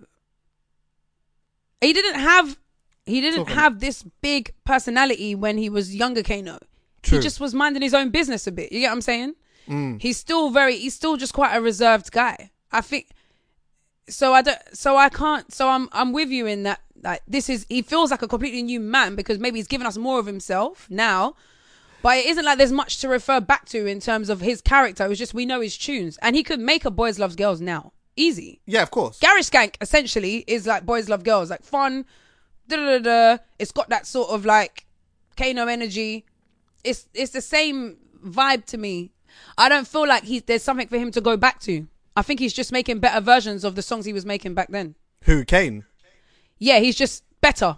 He was amazing back then. He's now just amazing squared. Like, he's just still amazing. Whereas Gets and Ghetto, to me, are literally like two different people. It's like two different characters. Yeah. Kano, old Kano and young Kano aren't two different characters. They're not two different characters. I see the old Kano and new Kano as different characters to a degree. I don't. But I see Gets and Ghetto almost as twins. But one twin is just a bit more violent than the other. That's sick. That's funny. I do. I that's really funny. do. But I don't know, because I think the reason, one of the reasons why I say that I feel like I'm seeing a new-ish Kano is that, like, of late you're seeing a lot more of his character and his personality. But musically, he always had personality in what he was doing. It's just that he was, as you said, a lot more reserved and, like, you know, I think Kano's the person in the group who, unless he's comfortable with you, he's not talking loudly and doing all of that. He just lets everyone else talk. But then when he gets a microphone, he'll do a madness. With Gets, in the group, he's the one that things to say, like, you get what I'm saying? And debating with someone and and then like bringing a competition. Then it's like, all right, cool. Well, then let's go in the booth now. Then, and do you get what I'm saying? So, like, I don't know, but you know what? That would be a good. I feel like musically, that's. I think that would be good. Good clash, though. Yeah, definitely. But I came up with a few actually of like some clashes that I thought would be interesting ones. Go on, let me hear them. Obvious one, Dizzy and Wiley. Obvious. Oh yeah, Dizzy and Wiley. Yeah. That, see, to me, because I thought about that, but I don't know, man. Remember what you said. Remember what you said. It's not just about the songs. It's about the talk that comes with it. Yes. So Dizzy and Wiley playing the songs. Remember, because Boy in the Corner Days, Wiley's on that album a bit. You get what I'm saying? Like, so there's going to be certain levels of like crossover of stories. Then you've got both of their commercial, let's call them commercial albums, their mainstream albums. They can face off against those. Dizzy's Holiday versus Wiley's Rolex. Like, there's, bruv, I'm telling you, that clash, the money I was paid to watch that, that is the part that I completely eradicated. I don't know why, but I completely eradicated that. But that is a big part. Even their commercial tunes. It would be like mental. Doing that. Yeah, doing mental. that. They've both done collaborations with big, massive pop artists. Like, yeah, it'll be nuts, bruv. I will do Dizzy versus Wiley. Bonkers versus like Wearing My Rolex. Yeah. Original. No, versus Take That. Remember Take That? Oh my God. Yeah. Bonkers versus Take That. Bruv, it'll be mental, bruv. Then Dizzy's got his tune with Robbie Williams. Who's Wiley got? Has Wiley got a tune with a big British? He's got one with Conor Maynard. Conor Maynard. I think he was a feature on that though, to be fair. Bruv. Ed Sheeran. Sorry, he's got a tune with Ed Sheeran. Oh yeah, he does. Do you know what? A lot of people have a tune with Ed Sheeran still. Like a lot. That's true, actually. Wiley's got he's got his tune that he did recently. Was it with Future? That tune, that Givenchy bag. Is Future on that tune? Am I going mad? He's got a tune with a big. With Wiley. Yeah. And Future. Is it? Maybe it's. Oh, Future. I know what tune you're talking about. Yeah. He does as well. Raw. Ain't no one talked about that. Wait, let me. So Wiley's got a tune with a big US artist, and then obviously Dizzy's got his tune with UGK as well. So they've got like their US collaboration, UK collaboration songs. Then they can do proper grime tune. They can do freestyles. It does have Future on it. That is nuts. Yeah, I forgot about that. Givenchy bag. That's what it's called. Yeah, bruv. That clash would be absolutely mad. And that's nothing to do with the Wiley and Dizzy history. We're not even talking about the Wiley and Dizzy history. That history in itself is a whole nother element of the clash. That would be the greatest clash of all time. 100%. I agree. You won me on that. Just going back to Kano quickly though. What would you think about the idea or the prospect between Kano and Skepta? I think 100%. Okay. I think those two are the perfect clash. Because I was going to say Skepta Productions versus Wiley Productions. That's a good one. But did you see Skepta and J5? I mean, that was obviously... Yeah. That was... Can't. It was thoroughly enjoyable. Yeah, it was enjoyable, but you can't chat to... Yeah, it's all... But yeah, I couldn't think of the artist that Skepta would clash, but Skepta versus Kano is a very strong clash. Very strong. I'm just looking at Wiley's catalogue as well, yeah. And Miss D. I wonder what happened to Miss D. But I remember that Heatwave tune. Yeah, that tune was hard.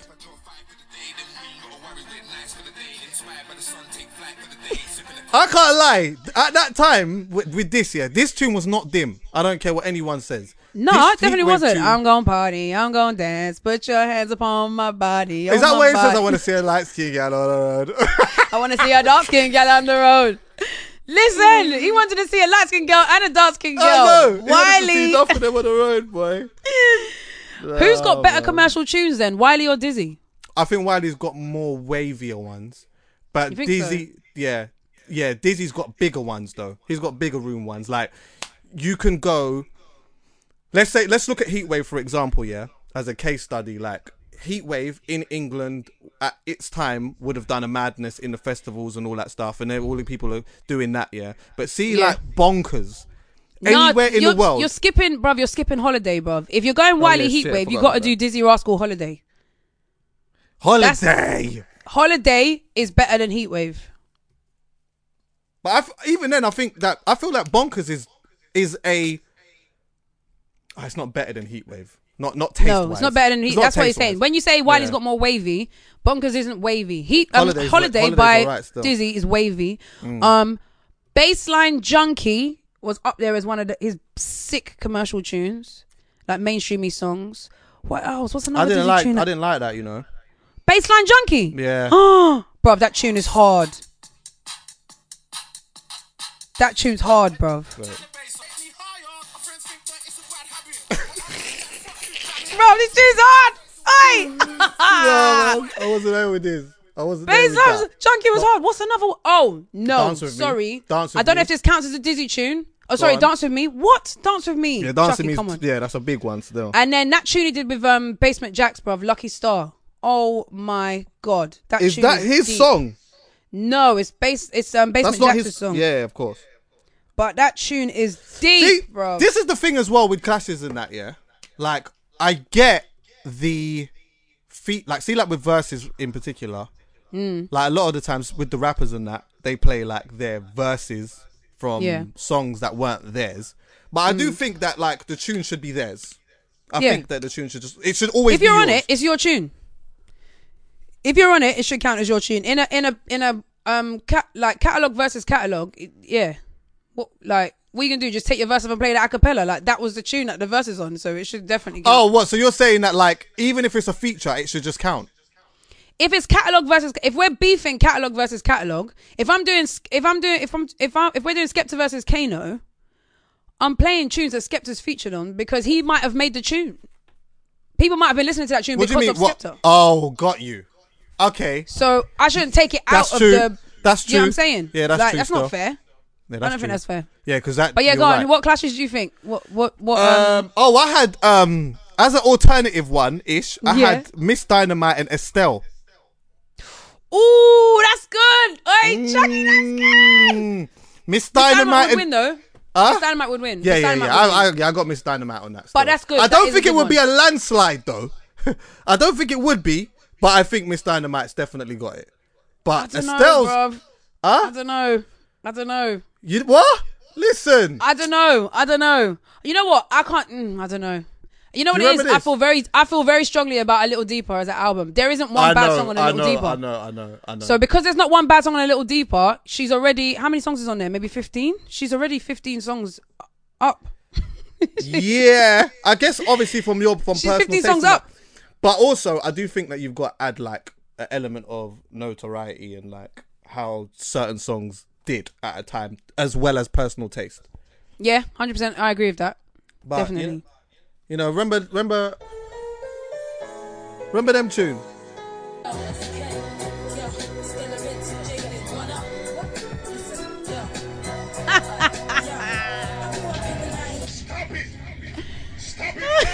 Don't worry, we're gonna get to Bounty Killer in a bit. Did this guy really put his put the Stop It drop on? That's cheating. You can't do that. Yeah, we're gonna talk about Bounty in a. Oh shit, my battery's about to die. Hold on 1 second. All right, cool. Yeah. Anyway, I feel like that would be a good one still. But yeah, I'm gonna chuck in one as well. Adele versus Lily Allen. Oh shit. What? Oh shit. That would be hard. So, what do you think the general consensus would be on that? That would be mad. I don't know. Genuinely, I don't know. Adele versus Lily, I don't know. Bruv. Because they both got some sick tunes. Oh my God, I want to do that clash right now, bruv. That would be mental. That would definitely be a good one. I'd like to see that. I'd like to see them do that. I'd love to see them do that. Yeah, them two doing that would be sick. I think Adele's got chat as well, you know? Like, what? Seriously. Adele, listen, bruv, you don't need to say where Adele's from, bruv. We know she's got chat. Yeah. We know she's got chat, and Lily's got chat as well. Yeah, of course. Yeah, it'd be hard. Yo, them two need to do that. I got another alternative kind of one, and to be honest with you, like, I would only be able to play one side because I'm not that great on the other side. Yeah. Okay, yeah. But I just think in my head, it just sounds like it would be a good clash, yeah? Yeah, go on. James Morrison versus James Blunt. And I back James Morrison. Hey, you see James Morrison? Let me tell you something, James Morrison song? Give me someone to clash with so that I could be James Morrison. What's my favorite James Morrison song? Let me tell you something. See when I lick someone's face off with tunes like this. What is it? Go on, play it.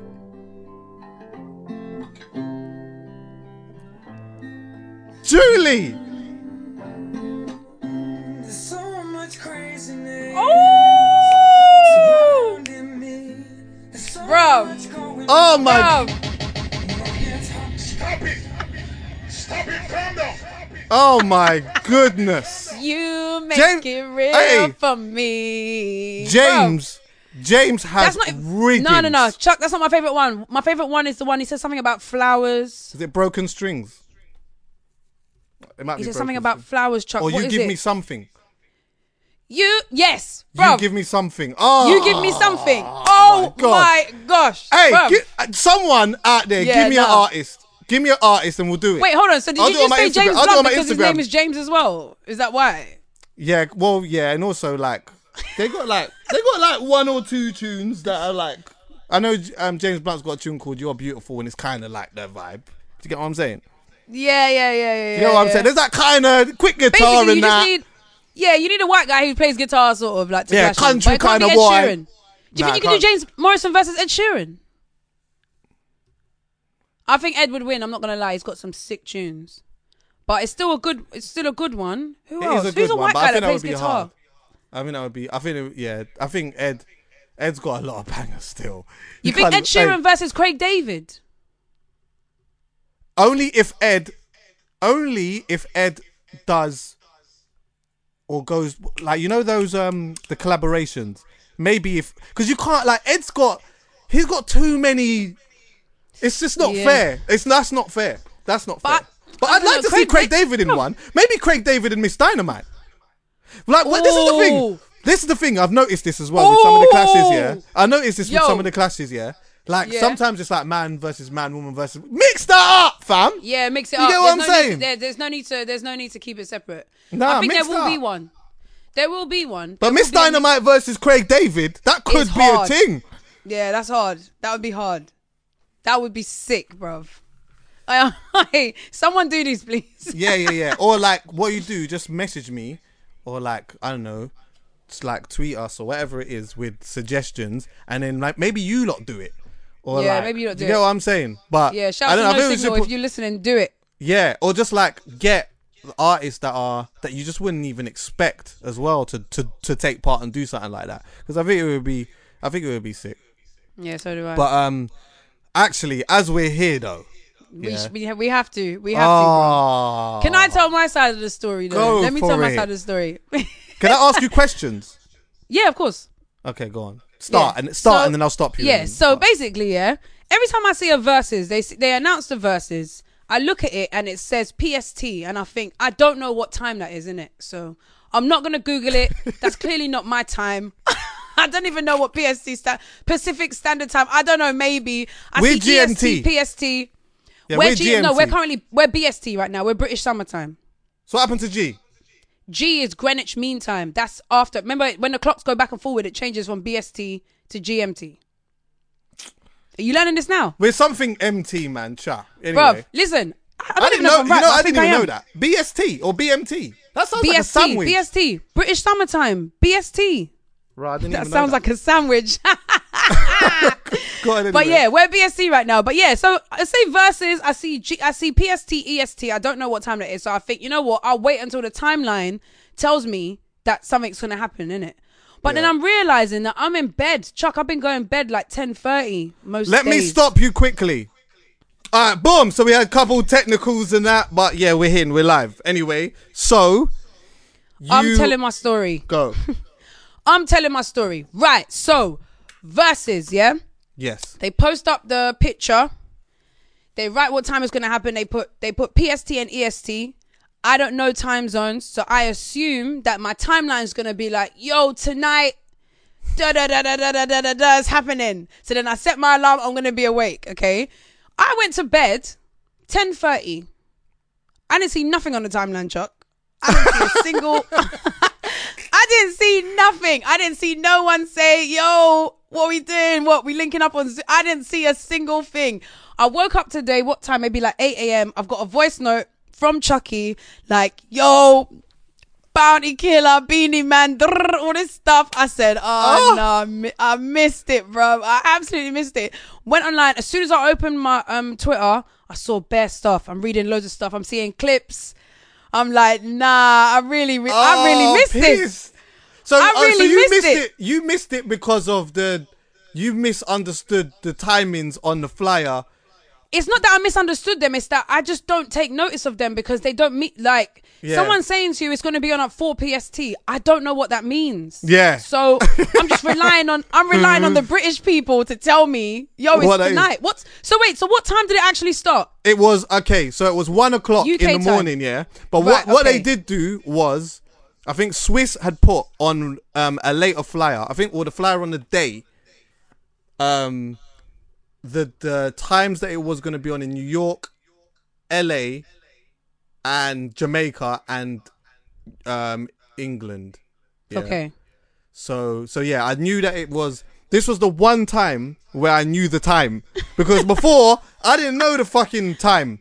Even when I didn't know what it is, I didn't know what, like, all I knew, the only thing that I knew was that it was going to be early hours in the morning, because a lot of the times when like American sport and that is on that I'm watching it, it's like 3 o'clock in the morning. So I'm so glad that I actually knew that it was at 1, because I might have taken a nap and woken up at 3 thinking it was going to be thinking that it was going to start. Okay. Yes. Do you get what I'm saying? Yeah. That's been now I'm following the Verzuz Instagram. I've decided I just need to follow it, because the previous ways didn't work out for me, bruv. But yeah, man, I haven't finished watching back the whole thing.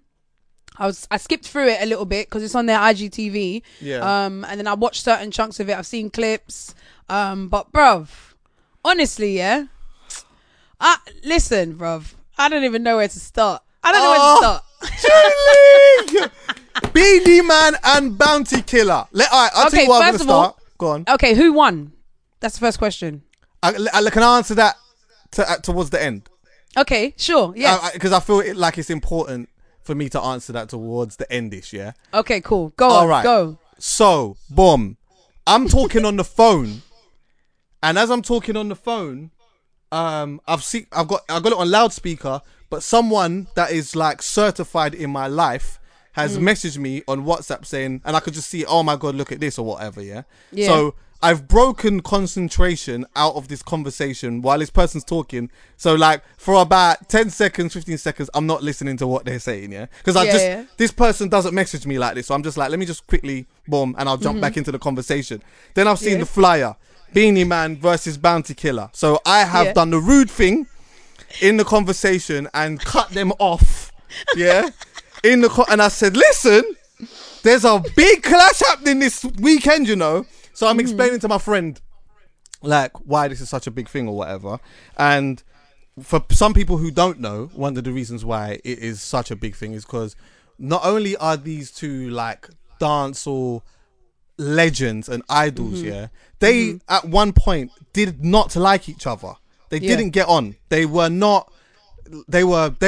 real rivals. And their issue was quite serious at that time as well. And like back in the day, in like 1993 and stuff like that, they clashed on stage before. And then there's like other things that have happened in between that time and now. Even though now they get on and they're fine or whatever. But you know, Beanie Man married Bounty Killer's ex-girlfriend and stuff like that. So there's like, you get what I'm saying? There's things, yeah.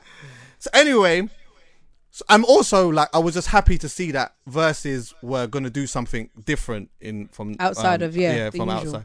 And clashing is a part of, you know, dancehall culture, so it's only right that they get someone to do it. So that the fact that they got those two legends, sick to me. Yeah. Then in my head, I'm like, I hope that they don't overcomplicate this, because the Wi-Fi in Jamaica is not the greatest as it is. Yeah.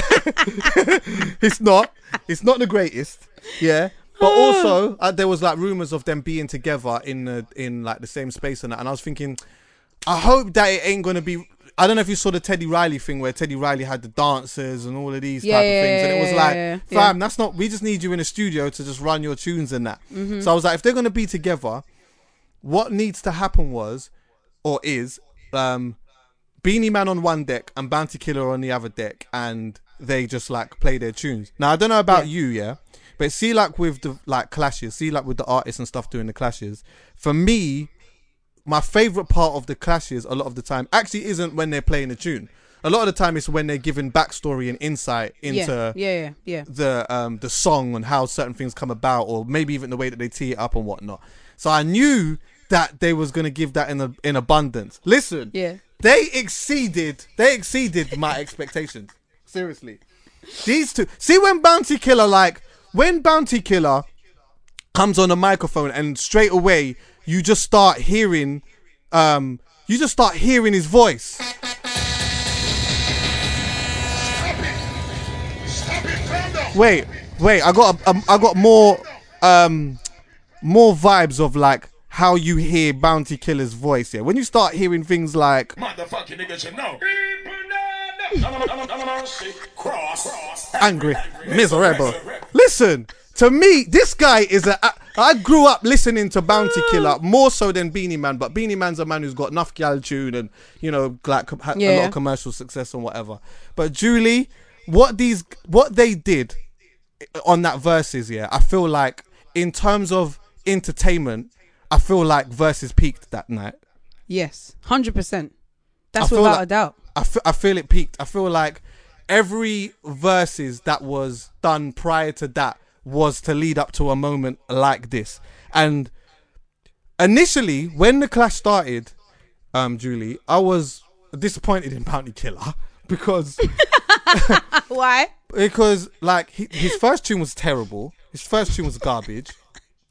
And then like I noticed that what they were doing in the beginning was they were playing a lot of their American styled tunes. Right, to begin with. Yeah. Right. And at first I hated it, but I'm going to tell you why I liked it in conclusion, Mm-hmm. But like when I was watching that, I didn't like it because there's actually a conversation in itself now that a lot of dancehall fans are having where they feel like there's a new era of dancehall music and some people are calling it dancehall trap, and it's like an American styled version of dancehall. Mm-hmm. And a lot of dancehall fans don't like that because they just think like, why are you begging the next man's thing?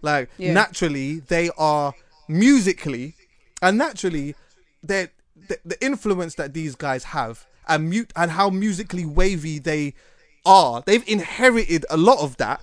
Like why would you want to go and do that? Like do you know how much people around the world love that style of music that you create in that small little island, and now you're going to change that to appease who?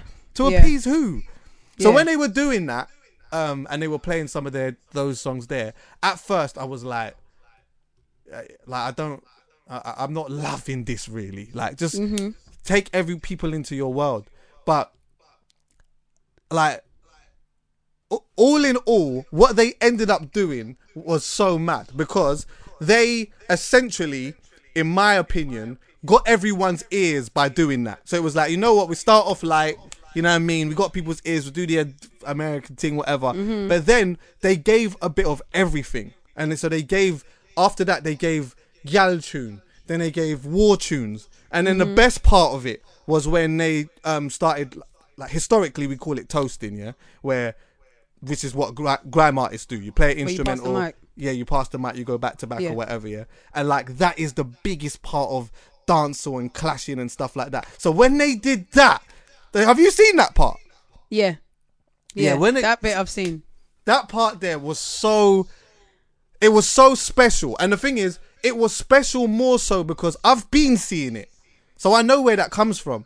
But it's special to me when I see 500,000 people watching this who don't stage, bruv. Exactly, and they've never seen that before. They may not necessarily know where some of the things that they like today have come from. So when they're seeing these lot doing it, it was such a special moment. Like seriously. But as a Bounty Killer fan, to begin with, he was losing heavily. And Beanie Man wasn't even like pleased with it. Was like he was quite shocked at some of the tunes he was playing. He was like, what, really?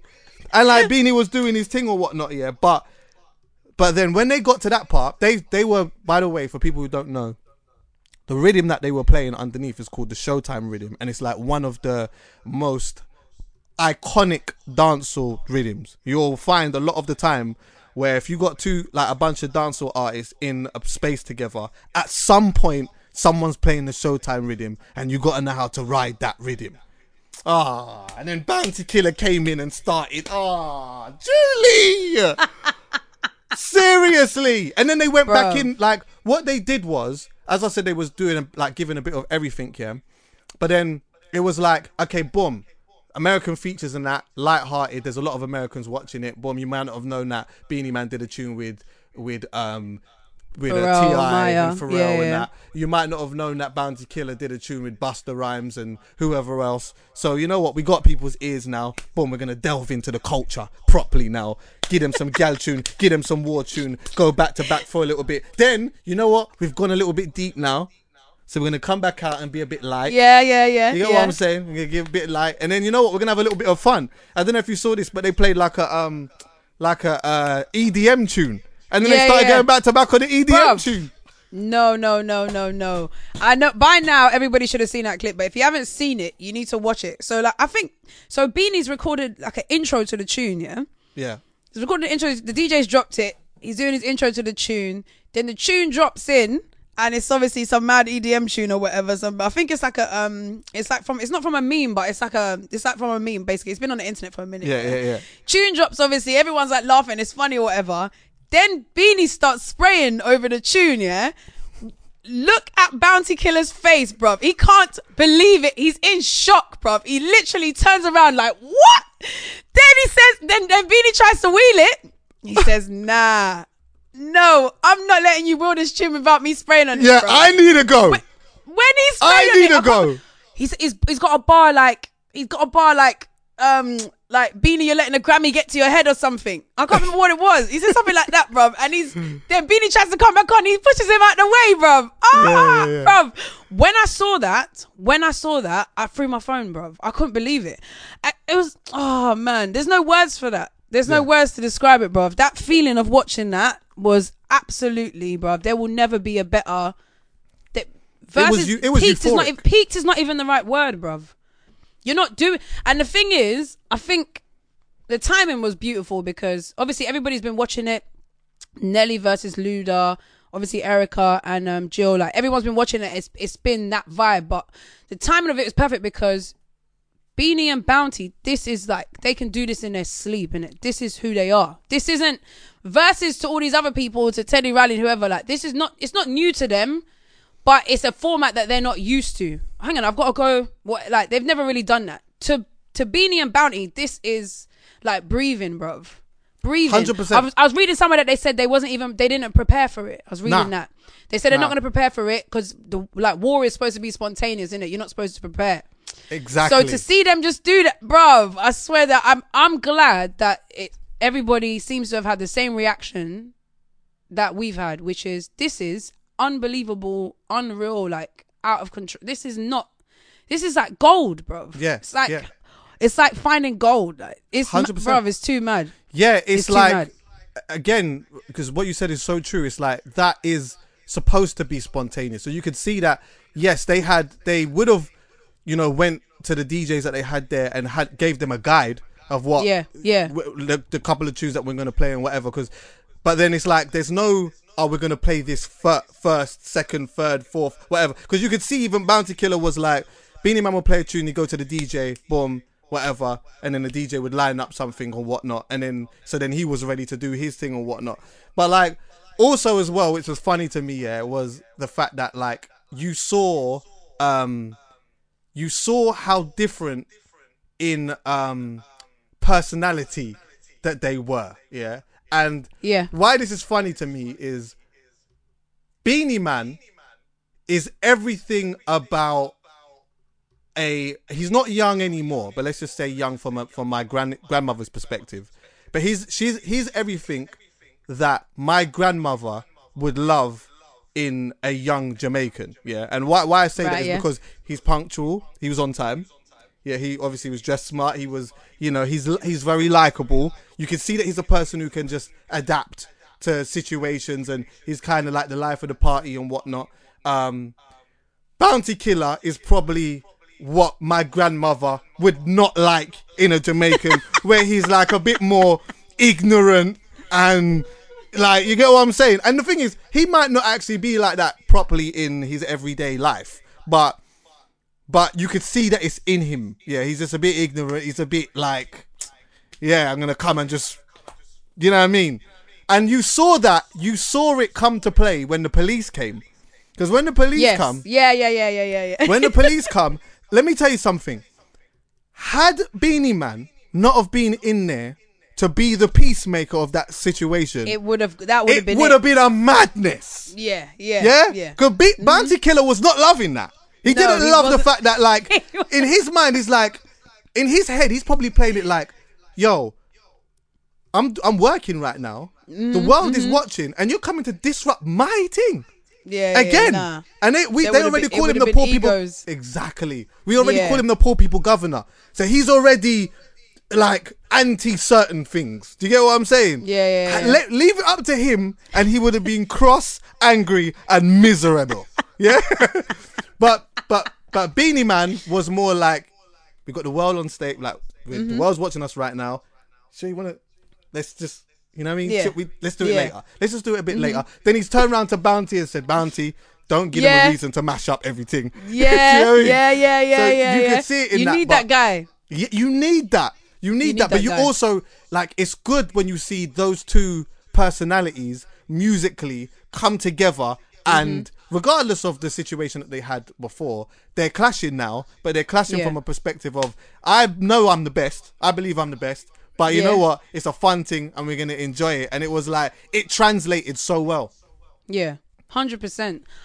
For me, as much as I've grown up with West Indian music, listening to it, I've never, like, I can't sit and tell you places. I can name maybe 2 places in Jamaica, you know what I mean? And one of them is obviously Kingston. Like, I don't have a very in-depth knowledge of the West Indies.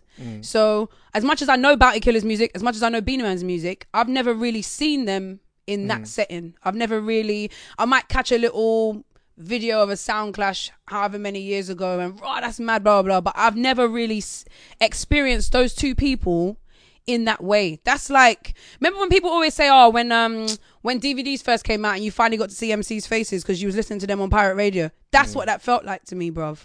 I'm actually see it, like, everything you're saying about personality, I'm picking it up for the first time though. At 30, nearly 32 years old, I'm looking at it, I'm like, oh, so Beenie Man's got mad banter, or you get what I'm saying? Like, these are things that I'm seeing for the first time.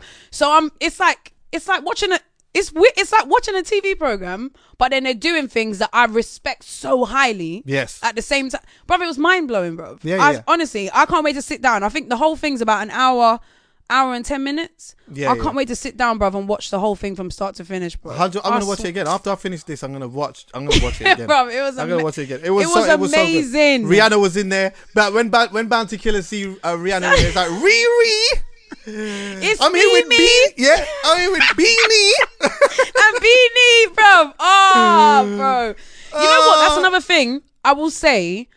That the internet's a very interesting place, isn't it? And there's loads of people, and you see people in a different habitats, whatever. Yeah, I did not know that Bounty Killer and Beenie Man and a clash would be the thing that would bring all of those kinds of people together. You get does that make sense? Yeah. Like, you see so many different things on the internet. Anything, it can be anything. You see memes, you see product launches. Rihanna's got new Fenty, whatever. Make so many different things. New music's come out. Blah. I did not think that I would see West Indian artists, American artists, not American artists, rappers, R&B stars, like dancehall artists, British artists, all in the same place for Beenie Man and Bounty Killer. I didn't think them 2 people would bring everybody together. It was, that to me was one of the most mind-blowing things about it as well. I was like, raw, look at all these people. Jordan Dunn, what is happening? How is this the common denominator between all of you lot? Well, do you know what it is? I think, again, like, dancehall music, regardless of the era, that whether you know it, whether you are well versed in it or not, and whether, you know, there was a certain era in it that you gravitated to more than another, like, dancehall music in some way has played a part in everyone's life, because everyone loves that style of music. It could be old, it could be new, it could be whatever. There's always, when you hear dancehall in a rave, that's the part where people start skinning out, dancing, whatever. Yeah. Even whether it be reggae or whatever. So, like, what you see in a moment where Swiss announces Beenie Man and Bounty Killer is you have, like, dancehall fans and people that may know of Beenie Man or Bounty Killer or whatever. They're super excited. And then, you know, some people might just know only a tiny bit and like, okay, cool.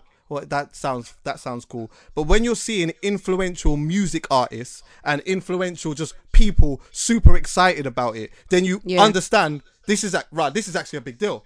Like, I'm actually, there's something about this that is a big deal. Do you get me? And I need to see exactly what that is. So dancehall music can quite easily do that just off the basis of the excitement it gets from influential people. Does that make sense? Yeah, but that's the thing. I didn't know. Like, when's the last... And maybe... you know what it is? We haven't been outside for so long. You forget the influence of the club. Yes. That's one place that everybody goes. Yes. And don't get me wrong. There's definitely. I'm sure there's an element of, oh, everybody else is doing it, so I should get involved as well. 100%. You know what I'm saying? But at the same time, I forget that no matter where you are in the world, when you're in a club, there is a bashment section. Yes. Like there is. It doesn't matter. Like there's a bashment section in every club that you go to, and so. But it just felt so, bro. It just felt so powerful, bro. As I'm watching it, I'm looking at them two, and I'm like, it's like, it just felt powerful, and it was sick to see everybody else feeling that as well. Yeah, bro. It was special. Like people have witnessed something super special, and even just going back to what I was saying about the influential side of things. That was why in the beginning, at first, when they were playing those. When they were doing like more of the lighter American stuff and I didn't know where it was going, I was thinking to myself that, like, you know, sometimes I feel like, maybe not a lot, but sometimes I feel like Jamaicans forget their source. They forget it. And there's a part of them that feels like, and we've seen it here sometimes, like with artists before, not even so much now, because like we've kind of, or a lot of people have kind of grown into embracing where we're from and musically being us and dressing like us and whatever, and like, you know, like a lot of the time now you won't see an artist from here or even just a person going to America just trying to fit in and speak like we just go in now, UK, London, Manchester, this is who we, but it wasn't always like that. It's like you know, there was always this appeasement to what was happening somewhere else, and like with Jamaica I'm like, yo, don't ever forget that source, you know. Don't forget one of the reasons why so much people love this music. You don't have to do that. But in conclusion, it was good that they did that, because technically it made a lot of sense, because they gave different angles of stuff that they did, and they did it in a way that would get people's attention, and then gave you the hardcore element of it. When it started to get really hardcore, as I said, they came back out of it. You know what I mean? And then they went back and did the hardcore thing over a commercial thing. And then afterwards, just like, you know what I mean? They just... Bro. I love the fact they even played the national anthem in the beginning as well. It's just so... It's just so... It's a mixture of... It's a mixture of just experience in general and knowing how to please a crowd. And it doesn't matter where the crowd is from. It doesn't matter where the crowd is from. They know how to please a crowd. That's one. Two... Just the nostalgia of I saw a video of someone filmed like their dad watching it, dancing.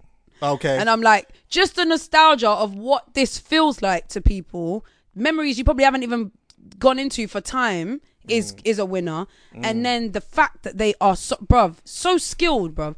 Bounty Killer's voice alone, just his voice. Beanie Man's got it as well. Yeah. But obviously Bounty's is like weighty. Bounty Killer's voice alone is bruv, it's like gold dust, bruv. Like, it's too much. All of those things combined, out of this world. Yeah, as soon as he touches the microphone, there'll never be another. As soon as he touches microphone, it's like you're hit with a presence straight away. Like it's over. It's that feeling I get when I hear D double. If I'm in a rave somewhere and if I'm in a rave, I'm not even looking at the stage. I could be anywhere in a club. If I hear D double on the mic, that feeling, that is it. Yeah, not 100%. Many people have got that. Yeah, not many people. Okay, so you haven't answered the question yet. Who won, please? Okay, so yes, go on. This is gonna sound very. This is gonna sound. You're trying to get out of it. No, this is gonna sound just like a cliche thing, yeah. But I just felt like when it got to the Showtime rhythm, and see, Beanie Man was winning all the way up to the Showtime rhythm. In fact, Beanie Man. When I was like trying to keep the score, but it was obviously hard because they was moving mad quick in that year. Beanie Man ran the first round. Bounty Killer run the second round because he had a counteraction for a tune that Beanie Man had, and then Beanie Man just started winning just every round after that. And then like slowly there was like a part where Bounty Killer started to come in, and what was good about that as well is that like we know like Bounty Killer fans love the war side of Bounty Killer. Yeah, when he's doing the war stuff. So when he started dropping them, that's when he started to kind of come back in it. And he did it at 2 points. He did it in the beginning and then he did it towards the end. Yeah. Yes. But when they got to the Showtime rhythm part and they was going back to back, for me, the scorecard, it just got flung out of the window. Like, I just, you know what? It was like, by now, we can't. But, so I would say that in that, there wasn't really a winner. However, if you put a gun to my head and said, no, you have to say one. Yeah. You have to say one. I'm going to say that Bounty Killer only edged it purely on when it got to the back-to-back side of things. Because when it was the tune thing, like Beanie was dominating him. And then there was like the last part of the clash, Bounty Killer started to have some tunes that was really he started to really roar in that. But I think that when it got to the part where they were going back to back, I think that was where it wasn't even just some of the bars, but it was like the way that he was standing. You know, he was standing like ready for. He was standing mad low. Yeah, and then like, you know, Beanie was just standing there just doing whatever, and then like there was even one part where like just before the and this shows the skill as well, just before Beanie's part is done, Bounty kind of taps his hand, not in a disrespectful way, but he taps it, bam, comes in and licks him with a. Oh my God, blood. Listen, I'm watching this. As soon as this is done, I'm going back and I'm watching it again. And I'd urge people to go and watch that. Beanie Man versus Bounty Killer. And you know what I'll say as well? I just got to big up Swiss, because Swiss is a man who seems to be a person who not only can just make things happen, but he just gets it. Do you get me? And I just know that he would not have told them, you know what, this is kind of what you like, you know, give them a bit of this and that. He just, nah, man. Like, this is what you lot do. Show everyone what just you do. Because we know where it comes from. We know where it comes from. So we want you to show people where it comes from and do that. And it worked. And I heard him speaking on his live afterwards, and he was so happy that I think his nervousness was that the viewership was not going to be anywhere near like the big Americans and stuff. And like, he talked about that quite a bit, because he was like, you know what? When I'm seeing 500,000 people there, he's like, it's one thing when you look at America and how big it is and all of these things, and you look at Jamaica and how small it is, but like, look at that, like that means something. Do you get what I'm saying? So there'll be another one. There'll definitely be another one. But I think that at that point it peaked, and the only way that I think you're going to be able to see anything similar in terms of entertainment is if you get dancehall artists to do it again. You won't see that otherwise. I don't think. Yeah, I agree. Definitely, 100%. So yeah, it was good, man. What do you think the next one's gonna? What would be your next pick then for a dancehall reggae clash? A lot of people are talking about like dancehall fans anyway, in particular, are talking about Sizzler versus Capleton, which would be insane for people who love dancehall music and know even a little bit about them. Yeah. But I just think that as much as I would love to see that more than the next man, I just think that they needs to be like Buju, his name right now, even though he's a super certified legend anyway, I just think he's come out of jail. He did that big show in that stadium in Kingston, like his homecoming, which was mass. People from all over the world flew there to watch that. And he's got a very close relationship with Khalid and Swiss and that as well. And I just think that if you're going to do another clash now, it kind of has to involve Buju in some way, and people would love to see it. So I feel like maybe wait, so Buju versus who then? Maybe it could be Buju versus Shabba Ranks. Or it could be Buju versus Sizzler. It could be that.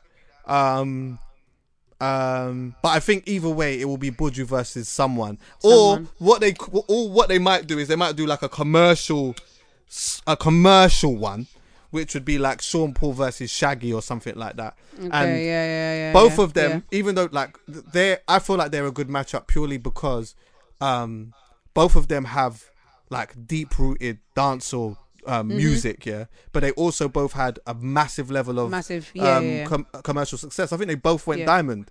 Do you get me? And so I think that would be entertaining. I think that some people will look at that and think, oh, that's too commercial, but you'd be surprised when they actually start. When they start running their rhythms, you'd be surprised at what the angle at which they actually go. Do you know I don't think people would think it's commercial, because I think that's one thing that I've liked from Verzuz as well, is people respect the artists that are clashing. You know what I'm saying? Yeah. And I think obviously it'll be easy to get caught up and think we want one similar to Bounty and Beanie, but actually there's a lot of respect in Sean Paul and Shaggy, and with their fans being involved as well.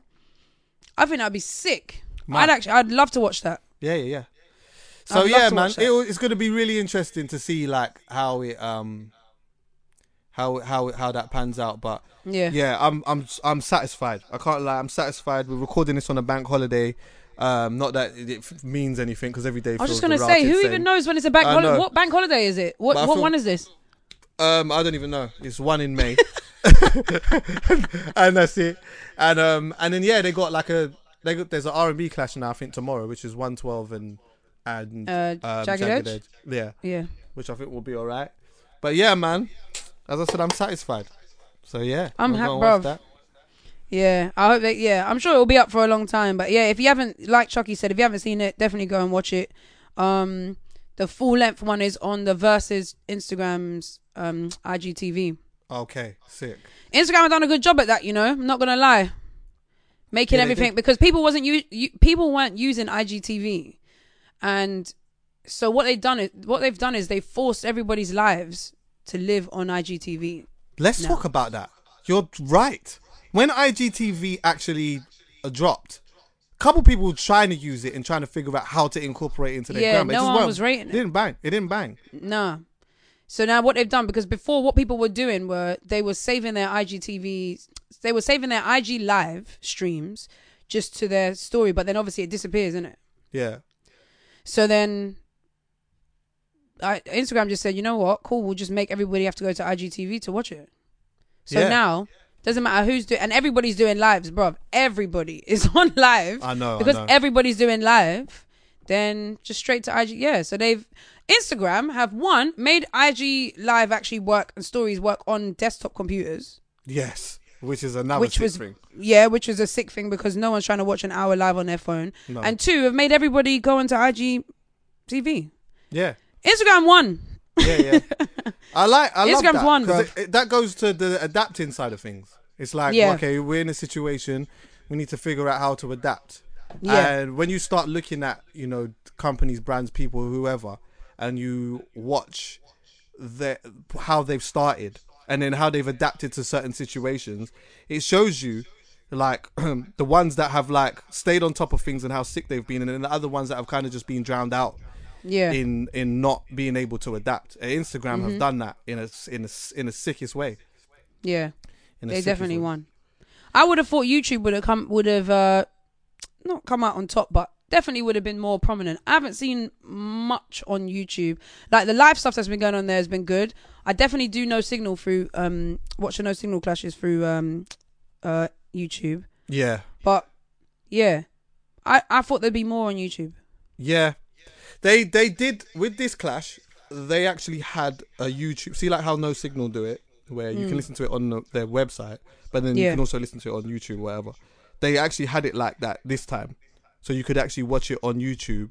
Oh, did they? As well, yeah. But it was ultimately through the live though, so it wasn't like they had separate cameras. Right. Okay. It was just, I think they just mirrored the Instagram page, and then it was up there. Okay. So essentially, if the live went down, then the YouTube would have went down as well. Still, right? Okay. But I guess like it just was another way for people to just, if you didn't have an Instagram, you could have just given. Look at us assuming that everyone's got Instagram. Yeah, if you don't have Instagram, actually, go YouTube. Some people wouldn't have had an Instagram. Like there would have been some older people that didn't have it, but would have liked to have watched it, and then they could have just gone on YouTube and done that. So yeah, it'll be interesting to see how that evolves. But also, it will be interesting to see even like how the Verzuz thing evolves, because they can do anything now. They can do anything, and once we're allowed back outside, those events live are going to be like Red Bull Culture Clash, basically. Exactly. But mad, like mad, crazy. Like everybody's two sets of fans. It'll be like a football game essentially. Yeah. Two sets of fans in a massive stadium or arena, wherever. Versus mental. It's gonna be crazy. I can't wait. I really can't wait. Is it Swiss and Timberland's thing? Swiss and Timberland, yeah. Swiss and Timberland. So big up to both of them still. Yeah, I can't wait. That's gonna be sick. Yeah, man. That's gonna be hard. And yeah, man, I'd like to see like, you know what I mean, some over here as well. It would be good to just like organically though. I don't think that anyone has to make a UK version of it. But I just like, you know, whenever it takes someone's vibe, whenever someone just feels that vibe, when that vibe just takes you, just ring a man and say, you know what? Can we just jump on the live and just do a thing? Do you know what I'm saying? We'll be involved. We'd love it, man. So yeah, anyway, listen, man. That was a good long one. It's always good talking to you. It's always good. Do you know what I mean? And I think now... It really is. Well, I think not that there was a restriction before anyway, but like... Yeah, there wasn't a restriction. Yeah, our timings were rubbish, but now, let's think up more. I'm saying? We could do more, man. Yeah, please, you know what I mean? Yeah. Listen, have a good rest of your day and that, and we'll chat. Thank you, Chuck. All you right, too, cool. man. Look after yourself, all right? Yeah. Wash your hands, bruv. All right. Of course I wash my hands, man. No, I don't like the way you said it. No, of course I wash my hands anyway. I'm good, man. Serious. Sometimes I forget. Sometimes I forget still. I ain't gonna lie. But now, yeah, like sometimes I forget, innit? So I just think, you know what, right? Of course, like right, he's bare touching his face as he's talking about it. It's making it worse. I know, I hear it. So. But I just don't know if like, I don't know, man. So what if I go outside and I touch a door, then I could just get it like that. I just feel like it's like a flu where, you know, like say you're around someone, you could like grab it like that. Like, so let's say like, okay, better way to describe it, yeah. Say I'm with a girl. Yes. And she's got the flu. The way that I contract the flu isn't by me kissing her and lipsing her up and doing all of that. I might just be in the room with her and I just catch it because it was just going around. So I just don't know. What is the point that you're making? So like, if I just catch it by just me going into the bathroom and washing my hands, like I should just wash my hands anyway. But I just don't know if just washing my... Okay, so I've got a little bit of corona on me right now. Shit, let me wash my hands. Oh, it's gone now. I hate you. I hate you so much. It's not about your hands. It's not that you can catch coronavirus through your hands. It's about the fact that your hands touch your face. I wash my hands, so don't watch that. I wash like you're doing now, and that's how you get it, bro. Yeah, I hear that still. It's carrying the germs from your hands to your face. Look, you're bare touching your face. I'm in my yard. I ain't even been that. Just go and have some echinacea tablets, man, and relax yourself, bro. Hey, I'm gone, man. Love, Chuck, man. Thank you. Man. Love. I'll speak to you soon. Right, bye. Okay.